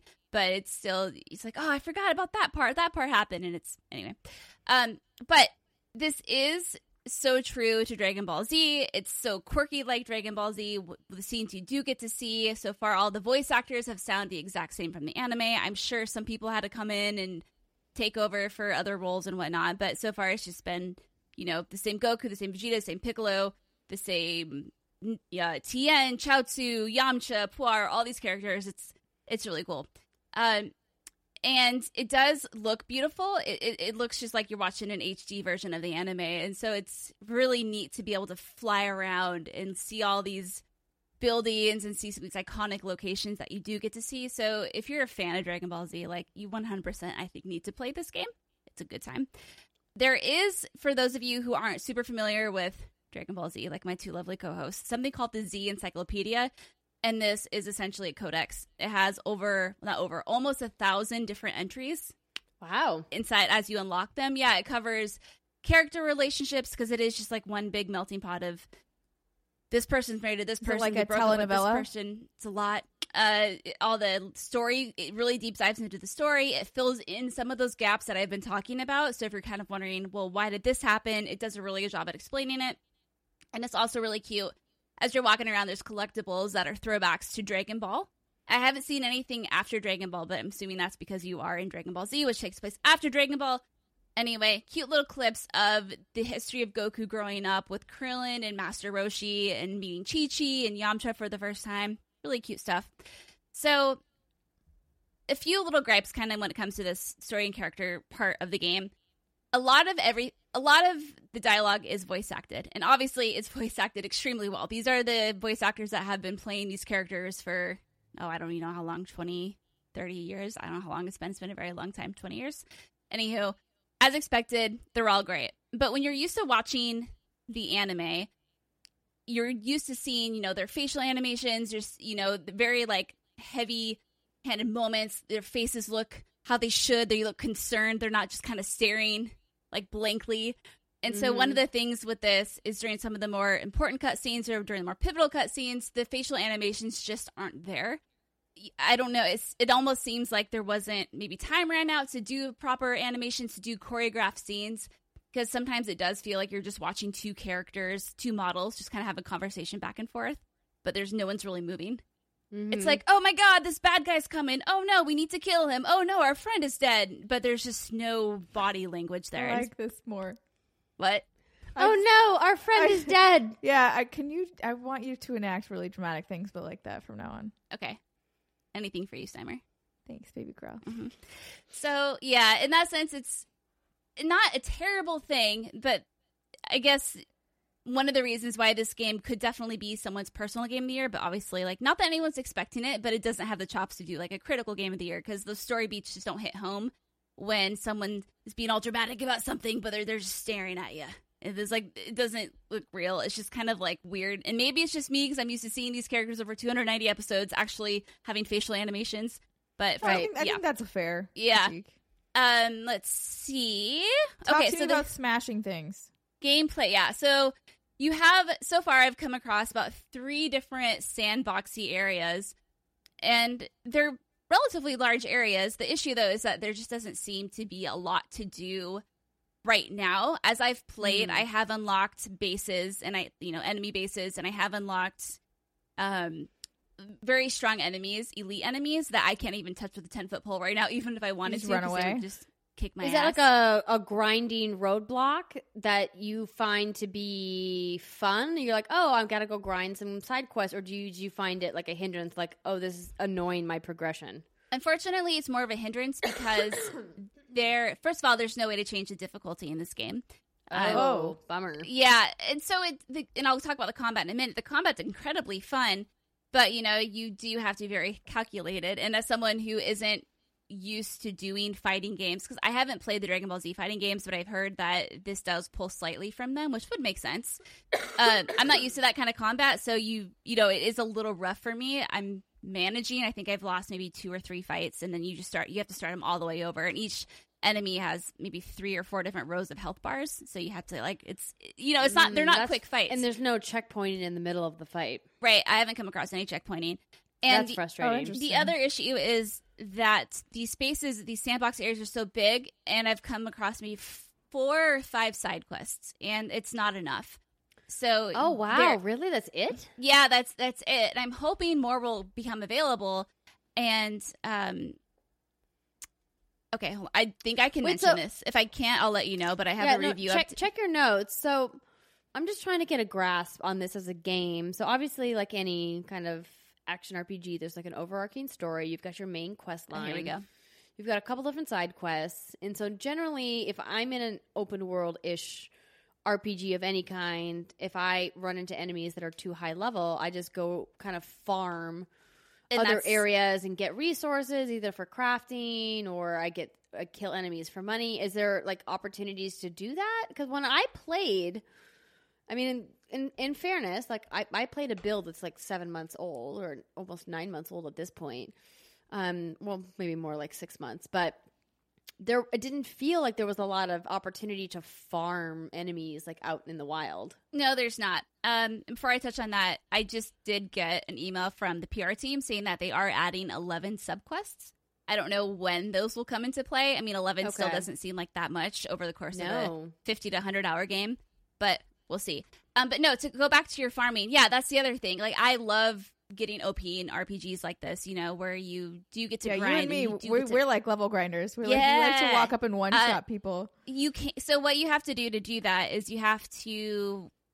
The easiest way that I found is hop up. You're flying, fly in the air, and just kind of like sprint through the air. I don't know what sprinting in the air is called. Is there a term for that? Fly very fast. Turbo boost. And Speed you fly. will get you'll see little exclamation points throughout the map where that's where an enemy is.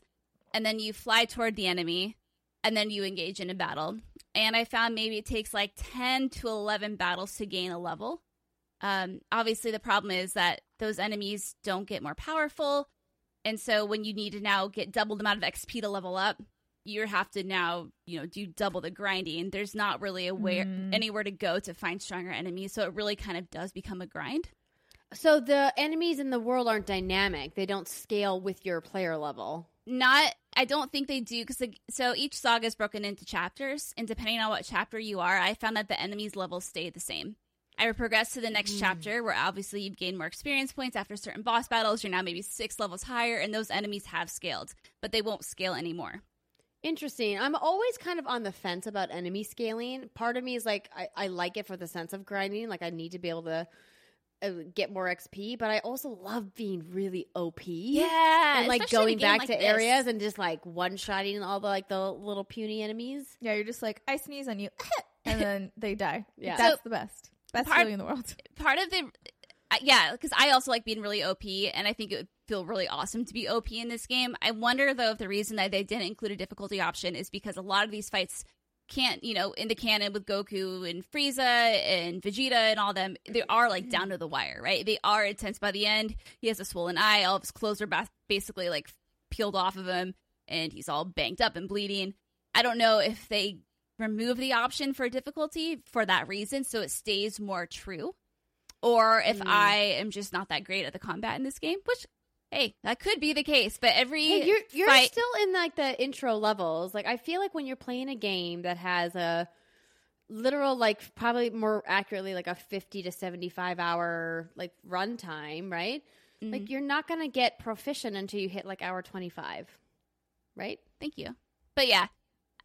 Yeah, like, you know, it's interesting because the enemies that you find in the world are very easy, but it's the boss fights where it's like recommended level 18, and if you're level 17, I could spend maybe an hour or so grinding and maybe trying to do some side quests, or I could go after the fight, and I am able to do that, and I'm able to be successful, but it might take me 2 or 3 tries, or maybe, you know, just depending on like what kind of fight it is. Sure, makes sense. Yep. So you're going around the world. You're doing sub-quests if you can find them. There's the main missions that are marked with a red exclamation point on your map. You can go to those. And the other main thing that fills this world up are what's called Z-orbs. And so you find blue Z-orbs by water areas. You find red ones maybe in the desert. You find green ones where there's forests. And they're everywhere. I mean, it's like Easter egg hunts where there's just like a plain field in front of you and there's just eggs fucking everywhere and you see them all. The world is just literally filled with these. So eggs they're not fucking everywhere. That's what I'm glad your brain went there, literally too. put a vision in my mind of 2 eggs like trying to hump each other. That's what happened with me too. I'm so glad we're on the same page. Cheers. Okay, I did not describe my mental image clearly enough, but I'm glad you got what I'm saying now. That's hilarious. I know, yeah. I knew what you meant, but the way it was phrased was great. I just see these little eggs that only have arms and legs, but they have no faces, and then they're just like doggy style humping each other. Just eggs, but like because they're round, it doesn't quite work, and that's what's funny about That's how Humpty Dumpty got broke. Oh shit! You didn't fall off that wall. Don't do it against the B-sides of Humpty Dumpty. Can we do this? No. Can we do this for all fairy tales? The B-sides? Yes. About Goldilocks in that bed. Can anyway. Definitely be a thing. Okay, so you're grabbing Z-orbs, which are not fucking eggs, and you use them to apply to your skill tree. So each character has a skill tree, and you share the orbs between all the characters, which is like fine. Does that mean you can kind of screw it up and like accidentally unlock way too much on one and then not on the others? I think you could if you did it wrong. Like I think you could do that, and that's one of the things where I don't know how many characters I'm going to play as, or I don't know how often I'm going to play as Gohan or Piccolo, right? So I don't know, should I buff him up or should I buff him up? So it's kind of, I'm still, testing the waters when it comes to that. But that's why you collect the Z-orbs. Tell you. The flying mechanic is pretty cool. Unfortunately, it doesn't feel as good as I think it should. You go up or down, elevate or ascend, descend. Yeah. With L1 or LB, LT, or R1, R2, depending on what platform you're playing on. And it feels kind of sticky. Like, I feel like flying is one of the coolest things about Dragon Ball Z, and I wish that it felt a little better because these orbs are so, like, specifically placed that if you don't run directly into them, they give you a little bit of leeway. They don't stick to you, so you have to, like, run into them. So if you're flying and cruising and then you see one, you have to stop flying, like, hold down the button, and then your character kind of, like, descends. It's not like a super fluid because tilting. It's like one of those up or crane down, games. Pretty much. Exactly. Kind of. Yeah, that's a good point. Crane games. Instead of tilting on the right stick, to change the camera angle, I think it does change the elevation of your character, but it's kind of hard to see because the camera perspective is kind of wonky. They just use that to look around and doesn't really make your character do the cool floaty thing. Anywho, but it is a cool thing and it is fun to just jump up and fly. Just kind of ignore all the Z orbs around you because they're kind of a hassle to get. The last thing before I talk about combat is there's this mechanic. Oh, wait, there's more. Oh yeah. Oh, this game does a lot of things that they're fun. It's interesting. Anyway, I think they're trying to lean into the RPG side of it. There's these things called soul emblems, and you get these from iconic characters from the franchise that you meet. You do a side quest for, they give you an emblem, and then you have these things called community boards. And I think there's 7 or something total, and each board is specified to a certain trait: training, cooking, fighting, whatever. And you assign these emblems, which are just essentially a medal with a people's face on them, to each board. They buff up the board, which in turn buffs up your passive abilities. I'm looking at the video that Bandai put out a couple days ago about the overview on soul emblems while you're talking. Yeah. So what is she doing? I'm trying to get a visual for what you're describing. Yeah, that's kind of the easiest way to explain it. They're like a badge almost, It's right? like a badge, yeah, like a pin of every character you meet. They are specified in certain boards. Some of them might be really good at the training board. Some might be really good at the cooking board, but you can assign them ultimately as you want to. It depends on what kind of passive buffs you want to focus on in that moment. And then to take it a step deeper, there are gifts that you can give to these emblems, which are essentially giving gifts to your friends. GIFs or gifts? Gifts. GIFTS, like presents. Gift. I was trying to make a bad joke, Brittany. Oh, sorry. Oh, I'm in Brit mode right now. You give them gifts, and you level up their friendship. And after a certain level of friendship, you'll get You missed it. items, I'm the worst. buffs. It's a thing. Okay, so that's that. Little baby. I'm showing her as you're talking. I'm showing her this trailer with the soul emblems overview as you're talking. And Sorry to okay. distract you. Baby Continue No, on. you're fine. I'm almost done, I promise. So now it's on to combat. So I'm playing on an Xbox One controller. So typically all the fights I've done, I've been in the air. So you're flying around in true Dragon Ball Z fashion because fighting on the ground is for dummies. And True. A button is dodge, B is punch, X is your key blast, and Y is to charge your key. LB, if you hold it down, it pulls up your special move. So LB plus B will be a special move. LB plus A will be another move. If you have another character fighting alongside you, you can command them with RB, LT blocks. And then if you push LT and RT at the same time, you can transform into Kaioken, Super Saiyan, whatever you want to do. Again, like I was saying earlier, the combat definitely isn't a walk in the park. Is there a lock on? Yes. Okay, good. Yeah, I saw some weird battle in there. I'm watching the trailer and I'm like, oof, I don't have a lock on. It's going to be a real mess. Yeah. No, there is a lock on. And the combat's really fun. And, someone who's watched a lot of the anime since I was 10, it's really cool because I get to do what I've seen all my favorite characters do, right? And blast a Kamehameha wave, knock him to the ground, shoot some key blasts at him. It definitely, for me, is a learning curve. I'm not used to playing games with combat like this, but I think it's one of the highlights of the game. It's really fun. It feels really visceral, and I'm a fan. So, TLDR of this game. If you are a Dragon Ball Z fan, I personally think this is the best Dragon Ball Z game that's ever been made. It's fun. Wow, that's high praise. It's high praise, but it's not saying much. Because there hasn't been that many great Dragon Ball Z games made, unless you're into fighting, and I can't speak on those.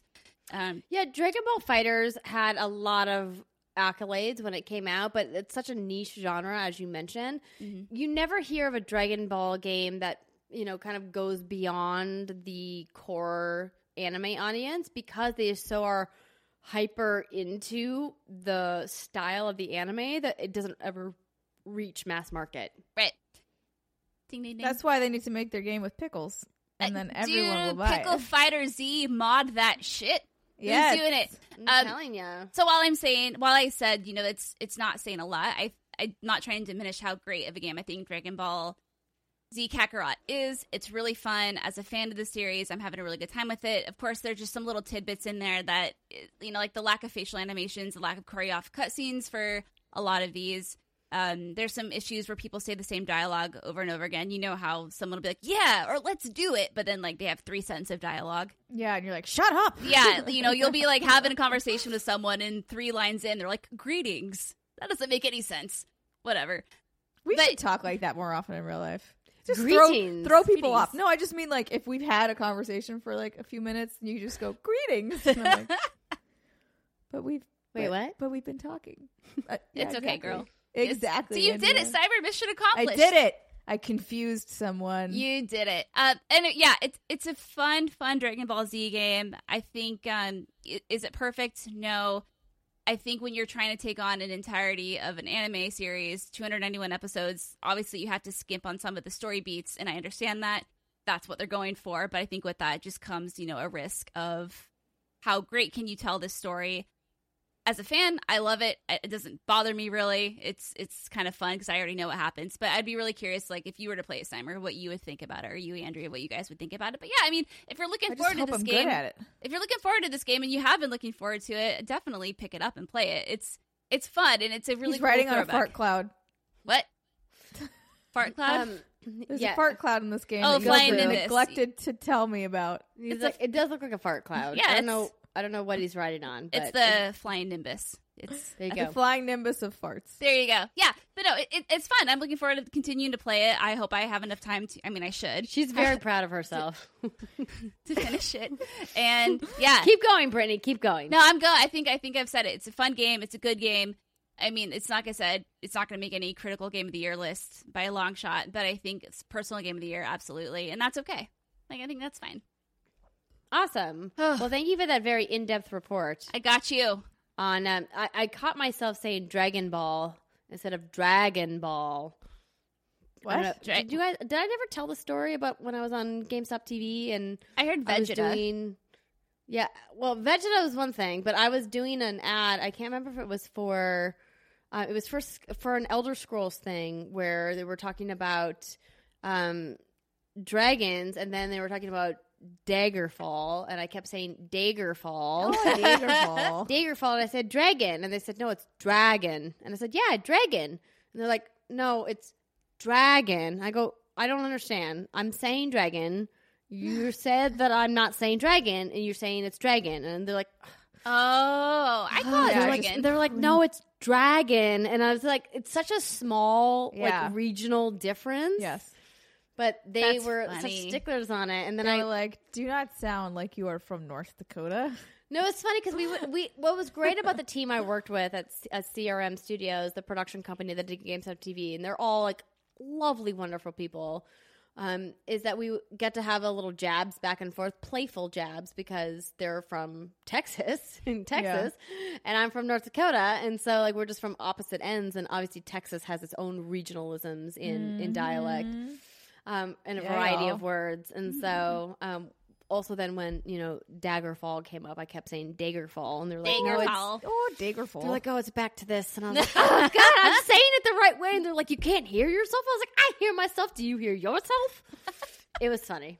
Anyway, that's an aside. Let's talk about what I've been playing, which is nothing. That's right, ladies and gentlemen. Since we shot the show last week, because we recorded late on Thursday, after I was done editing the show into the wee hours, Brittany hung in there with me. She sent a tweet, I think, at like 2 a.m. or whatever. Yeah. They're like, we're going to get the show done. It's going to happen. And we did. I woke up the next morning with a terrible case of bronchitis and chest congestion. So over the weekend, I was sleeping a lot and taking a lot of vitamins, and generally, when I'm sick with something that makes me feel really sedentary, I just don't have the mental bandwidth to play anything. I like to just sit back and watch something, so that way if I fall asleep, there's no pressure. There you go. Because to this day, You wake up to a dead screen. I've only fallen asleep during one video game, What was it? and it happened 3 times. Uh-oh. What was it? It was L.A. Noire. Oh, shit. That's right, Rockstar. I You made the mean- most boring game. I fell asleep 3 times.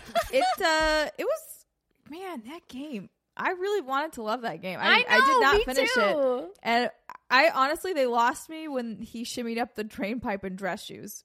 I was like, Wait, what? what? I missed. Like, Brittany, did you play L.A. Noire? I have not. No. Okay. Are you familiar with what Yes. L.A. Noire is as a game? So for Yes. people listening that are like, what the heck is L.A. Noire?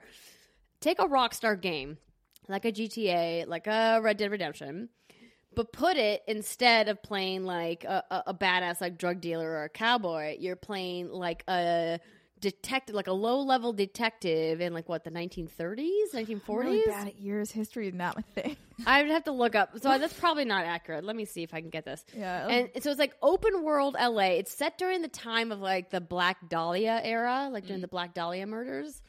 And you play a detective, and like the whole thing is like you're in this open world with like the driving, the imagine GTA driving, but way worse. And there's these mechanics where you have to like listen to people, and they made such a big stink. I know this is another aside. They made such a big stink about their technology that they built into their animation, where if you looked at the character a certain way, you could tell like where they were lying. And it's like, yo, dog, I appreciate the amazing technical achievements that Rockstar Studios globally has accomplished. I think there is no denying they have pushed the medium of video game making forward in a number of ways. But this game wasn't it, dog. It was bad. So yeah, the technology was like they had way more cameras on the person, like all around, and that's how they were able to quote unquote capture the minute things that the actors might do as a tell if they were lying. And so you'd have to like doubt or believe or whatever on your witnesses because you were a detective. But the thing, so you're running around in the open world and like you have to chase after your suspects, and there's a metal drain pipe, and he climbs up it, and he's wearing dress shoes. He's like in a zoot suit. Yeah. I mean, it's in 1947 is when the game is set. Yes. So the dress shoes and the drain pipe, I was like, I can't. That's it. And there was a time when I was driving with my partner in the car, and my partner, in like true NPC fashion, is like telling me a story, and here's me like running into a telephone pole, running into a mailbox. The door falls off my car. I'm just like, and my partner is just like, He's da, like, da, da, da, da, da, da, da. But Just did you keeping up. hear about this? And I'm like, dude, we just hit a telephone pole. Do not break stride. Be like, man, you're a bad driver. Oh my god. Oh god, yeah. So the goodness. game lost me from that alone, which is maybe a stupid reason, but I think you're probably just looking for a reason, but you it didn't just know it. broke me completely to look at. Yeah. Because you guys both know me. Yeah. I'm a weird logic freak. Like if something just breaks the bounds of reality, I can't deal with it. If anybody is a bigger, well, actually, glasses pusher upper than me, it's Steimer. Yes, yes. You and I are very similar in this regard. It's interesting. I've been meaning to check this out, like on the Switch port that they did, because when they announced that they were porting this to Switch, I was like, LOL. This game had so many problems on console. Why are you porting it to Switch? But I would like to see if they've been able to fix it. But I think like this, like not to like be shitting on the game totally, because I think that it had the makings for something really amazing. Yeah, some interesting the narrative technology, stuff. Yeah, the was narrative, good. the way like the concept was definitely there. Execution lacking. Yeah. So Much like pizza rolls. Oh. LA Noire deep cut. is like Eat pizza LA, rolls. LA Noire is the pizza rolls of the industry. yeah, Yes. they're so close to perfection, but just missed it. Burn in your mouth just a little bit. Instead, you're like days later going, "Why did I do that to myself?" The roof of my mouth still hurts. This is a good show. Okay, so back to where I was at. Video games and being sick. Yes. I can't actively play a video game when I'm sick generally. So I was sitting on my couch, like getting up every couple of hours to go water and take more medicine. To go water. And I decided to finally start watching The Expanse. So I had tweeted out, you guys may have seen, and I was like, hey, friends, I've seen Watchmen. I've seen all of The Mandalorian. I've seen all of, what was the other big The Witcher. series? The Witcher. All great. If you haven't seen any of those series, please watch them. They're all fantastic. And I was like, what's next? What should I watch? And then so many of you came out in droves. But I do want to give a special shout out to one Benjamin 13 for being like the big Expanse cheerleader. To be like, watch this show. So I said, okay. And it's honestly crazy for me that I didn't get to it sooner because I love sci-fi. I love sci-fi stuff. And so I booted it up. You can watch you can watch all of the episodes now on Amazon Prime Video, but it originally started on Sci-Fi, and then Amazon Prime came in and saved it because Sci-Fi, I believe, had canceled it. And oh my gosh, I cannot believe I missed this show. So I'm through the first season. I'm into the first episode of the second season. They now are on season 4. I think season 4 just wrapped. But this show is the Mass Effect series you've always wanted. Oh, what? That is a pitch if I've ever heard one. So I'm clenching. I'm so excited. So hear me out. So there's a couple key Mass Effect things it's missing. First and foremost, sex. Banging. There isn't enough sex. That's true. We both said sex. There's there's one really epic sex scene where they're like fucking in low gravity and they're both naked, and I was like, whoa. where they're like floating and fucking. I was like, okay, that would props. That's like really, that would be difficult. It's You have to be very difficult to do it strong when to gravity do that. is like, yeah. You need the Well, I gravity. mean, they both propel. are very muscly, like the Okay. people in the scene. Like they're Okay. very fit. they would have How to do you be. Um, do that? Okay. Anyway. Be like, come back. You're floating away. yeah. Listen, you know If you're what? connected, Let your same, right? imagination run wild with how it works. But the thing that's really missing is the alien piece. So, like, I think that's where Marvel and Star Wars both excel in creating these alien characters that interact with human characters, and it feels like very natural. One has reach and flexibility. I love that. That was good, girl. That was good. Everyone's gonna be like, what? It's okay. No, everyone's gonna be like, yeah, Garrus. Yeah. So there's no aliens, at least not yet. I'm again only in season 1, and I'm gonna try to keep this as spoiler free as possible, even though at this point season 1 is kind of like old history. But I've been really enjoying it because it feels like it kind of scratches that team based.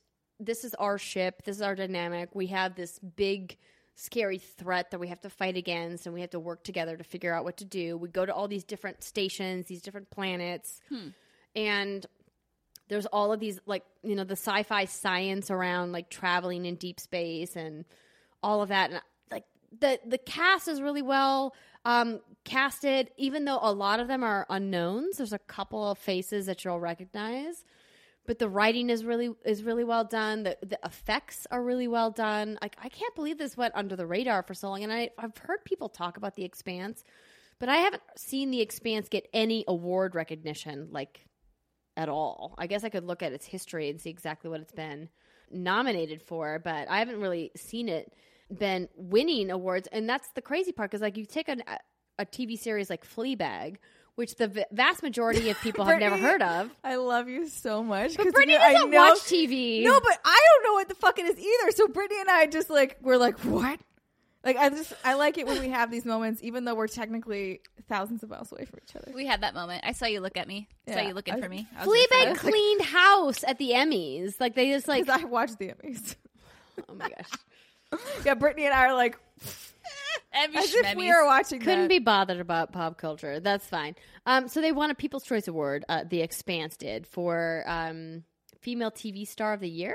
No, for favorite sci-fi fantasy show. Yeah. So I've been watching it, and it's great. And like, I like the pacing. I think that they did a really good job of building these characters and really incorporating a lot of like kind of like deep nerdy science talk that sci-fi fans are really excited about. And I'm excited actually, the black holes were all. Yeah. I don't know how accurate it is, because like that's like one of the downfalls of Star Wars, right? Is that all the nerds are like, well, actually, if you were going to go to The a Force person, is technically I don't know, a bunch of little things. In space. midichlorians, whatever. Yes, that's the thing. I was like, what's the fucking name of the things? So I know that like that's a big ding against Star Wars, but I'm like, yo, it's cinema, it's movies, Yeah, it's fake. It's Like, fun. get over it. Enjoy your life. I don't know how accurate The Expanse is. I don't care. You're not like getting out Good a for Real talk. Don't give a shit. You're not like getting out the Google. I'm and here- like, I'm I'm here going for to the Google goose. every single term that they use and see if it's So you correct. can actually someone. Yeah. Yeah. But I've been really enjoying it, and I would encourage you, if you like sci-fi stuff, if you enjoy video games like Mass Effect or any other sci-fi I like based, it. A new term by Andrew Renoy, Science Fi. Science Fi. Science Fi. It's our new show, Science Fi. If you are interested in that kind of things, and you have also, like me, been dragging your feet on watching The Expanse, I Drag your feet no more. Fly into space and low hit gravity. Hit that 0 G's. And fuck. Sure. Yeah. I mean, listen, if you've got a partner that knows how to fucking zero gravity, like, there's only one. You've got one life to live. Do your thing. I would love to deep dive that with you. Get it? Anyway, just the schematics of all of that and how it would work. That would be. I mean, it would be fine. This is not that show. The point is catching each other. The first part. Yes. You probably want to, like, have, like, physical contact before the gravity goes away. Because otherwise you're like, what? That might be challenging. Yeah. Huh. I've never been in a zero gravity environment, so I couldn't say. Same. Make your stomach flip. Have you ever been on a roller coaster? That's a little bit of 0 G. Summer, I'm excited for you to drop some, like, actual IRL knowledge on our asses. You're excited for me to what? Drop some IRL knowledge on our asses. Oh. I saw you tweet, or was it Instagram story of this book? Instagram. Yeah. Yeah. Oh, wait, no, this is a different book, though, isn't it? Than what They're you were give and Instagramming? I've read a couple books already this year. You Instagram this one, though, right? You said everyone should read this? Yes, I said everyone should read Okay, this so book. maybe it's because I just saw so you posted in your stories that you started The Wise Man's Fear by Correct. Patrick Rothfuss. Because I had which just is one of my favorite books of all time. This one, not the first one. So the first book Name of the is Wind. Name of the Wind. I'm with you. It's slow for like the first 250 pages. I was more of like, so here are my issues with Name of the Wind. All right, we have transitioned into book hour, everybody, by the way. So just strap on your pants. My issues with it were mostly that, like, there were I felt like the story had zero stakes because most of that is told in the past and, like, when he is young and at school. I'm like, it's all flashbacks, right? Yeah, it's all flashbacks. I'm like, well, I know you're not, like, you're in danger here, but, like, you're not going to die because you're sitting here telling me the story. So I care, but to what degree do I care? Do I need this much detail? Like, shorten it. It's fine. Learn to be succinct. Yes. I think that was kind of my main issue with it. I was, like, more interested in, like, what's happening now with you? But then you don't really get that at all in the first book. And I also, like, I actually feel this way about most main characters, so it's not a super knock on him, but I'm like, okay, you're a little dull and, like, oh, I can just do everything great. And, like, there's, you know, multiple scenarios that I'm in that are so conveniently solved because I was once a bard. And you're like, okay, well, sure. But so those are the kind of things that, for the most part, I found it was well written. I didn't hate my time reading it. I just wasn't over the moon like so many people seem to be. And so when I posted on my Instagram stories, like, I didn't love this book, they were like, how did you not love this book? How did you not love Name of the Wind? And I'm like, because I didn't say it was terrible. I don't think it's a terrible book. I think it's worth a read, but I don't think it is the greatest piece of literature of all time. So That's all I'm saying. To take a brief pause for people who are, like, all the way confused about what's happening in this conversation. So Patrick Rothfuss is the author of this book series called The Kingkiller Chronicles. There are currently 2 books that have been published. We've got The Name of the Wind and The Wise Man's Fear. So in the first book, I'm just reading from Wikipedia. The Kingkiller Chronicle takes place in the fictional world of Temerant, a large continent of which the known part, called the Four Corners of Civilization, is divided into several distinct nations and cultures. Much of the world follows a similar religion, though not identical to medieval Christianity.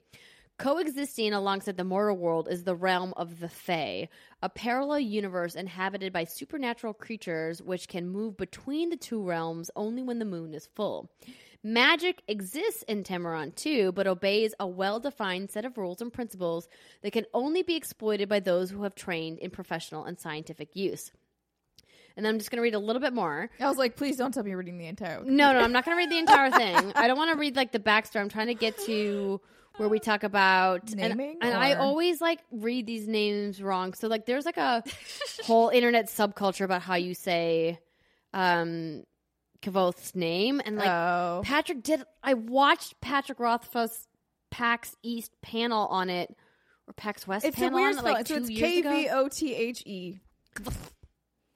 Yeah. So he's the main character. Or Coat, or how do you say the other version he goes by? It's Kote.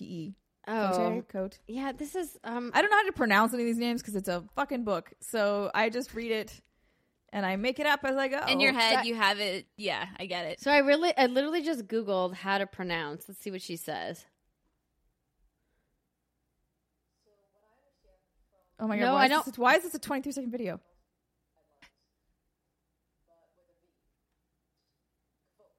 Kavoth, dear friends. So yeah. Anyways, he's the center of the story, and we start to learn throughout both of these books that he is a very extremely talented, extraordinary, and potentially magical individual, and that his story kind of unfolds as to like where he gets his experience from, and it's just so fascinating because he starts out in this super, super dark place, almost like he's gonna have PTSD for like the rest of his life, and like how he overcomes that and how he goes out into the world and like stays and embeds himself with different cultures and different kinds of people and educates himself and is going to university and then is going out into the world and learning these different things from different people. And there's like the layers upon layers upon layers of narrative devices that are built into this story cannot be overstated. Like, Patrick Rothfuss is a genius writer, and every time you go back and reread the books, you pick up new things and you're like, oh my god, I can't believe I didn't see that the first time. And that is just a testament to his writing ability. And I love the series so much, and I'm so glad that you're reading it because The Wise Man's Fear is head and shoulders above The Name of the Wind. I am happy to hear that. Yeah, and somebody else pinged me on Twitter and was like, I saw your Instagram story, why didn't you like it? And I kind of explained, and they were like, well, I think you'll really like Wise Man's Fear then, actually, because it delves a lot more into the current timeline. You feel a little bit more like there are stakes to be had, you're more involved. I'm like, okay, cool. I'm interested and down. There's not a bunch of weird flashbacks. There's still some, but not as many. Yeah, which is what I was like, okay, the whole story's a flashback. Please stop. But so this is a book that I've picked up after reading the book that Brittany is talking about.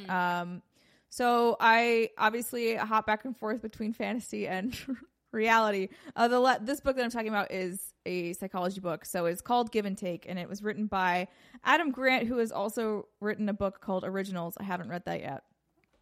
He is an American psychologist and author, and he is a professor at Wharton School of University of Pennsylvania. And he specializes in organizational psychology, which makes sense. So Give and Take is a book that is all about how we behave as human beings in mostly employment structures. So if there are 3 different types of people, there are takers, which I'm sure you all can very easily pick out someone that you have ever known that was a taker in your workplace. A lot of people kind of float between matcher and giver. Matcher obviously is pretty much, I mean, they all basically are what they sound like. Matcher is like, you scratch my back, I'll scratch yours. Very much a transactional sort of relationship with people in the workplace. And then givers are people who don't necessarily consider themselves at all and are all more about the greater good and are constantly giving. So I will pose a question to you two ladies of, when you're looking at a success bell graph, if you will, who do you think is at the lowest end of the spectrum? So we're doing specifically a bell graph. Or whatever. Just in terms of like being a success and being a failure, who's at the bottom end, who's at the top? Who would you say of those 3 groups? I would say that takers are probably at the top of the success chain, and that givers are at the bottom because they give everything away and that they don't take for themselves. They're not selfish. I'm going to be an ass. I'm going to say matchers, was that it? Is probably at the end, because a lot of people don't want to scratch your back, so you're not going to scratch their back. Okay, but who do you think's at the top, Britt? Oh, the takers. Give me both ends. Takers. Okay. What would you do? Okay, so the actual answer is givers on both. Oh. So givers are the type of people who both succeed the most and have the most potential to do extremely well, and they also have the most potential to completely fail. And it's all about the way you give and the way you choose to spend your time. So like the book really dives into, this is why I found the book so fascinating, because it really kind of opens out on that, and you're like, wait, what? Oh no, because I had the same thought. I was like, takers are obviously at the top because they're a bunch of assholes, and they just will, strip the land dry if it gives them what they want. But so it's really been fascinating to read this book and see all of the different ways in which takers tend to trip and fail on themselves because other people can sniff them out, and they're like, no. You can only go it alone for so long. You can only be a taker for so long before you have to become a faker. And yeah, so the book gets into that too. It was just so interesting to read all the different studies done and all the different types of businesses, because even if you think, okay, well, maybe being a giver will work in X business, it definitely won't work in this business. Not true. They've done studies on all types of businesses, all walks of life, all like executive level to like lower level. And so I'll just share a couple of the things with you. Obviously, I think the book is a total gem and you should pick it up and read it, or listen to it, or however you want to consume it. There's multiple ways. So being a giver, if you are a selfless giver, means you will probably end up at the bottom of the barrel, right? Like you are so just concerned about helping everybody. You're not really thinking about yourself. The really successful givers, the people who become CEOs or become like billionaires, are called otherish givers. And they're still very giving, and their goal is noble in a sense, but it's also selfish in a way.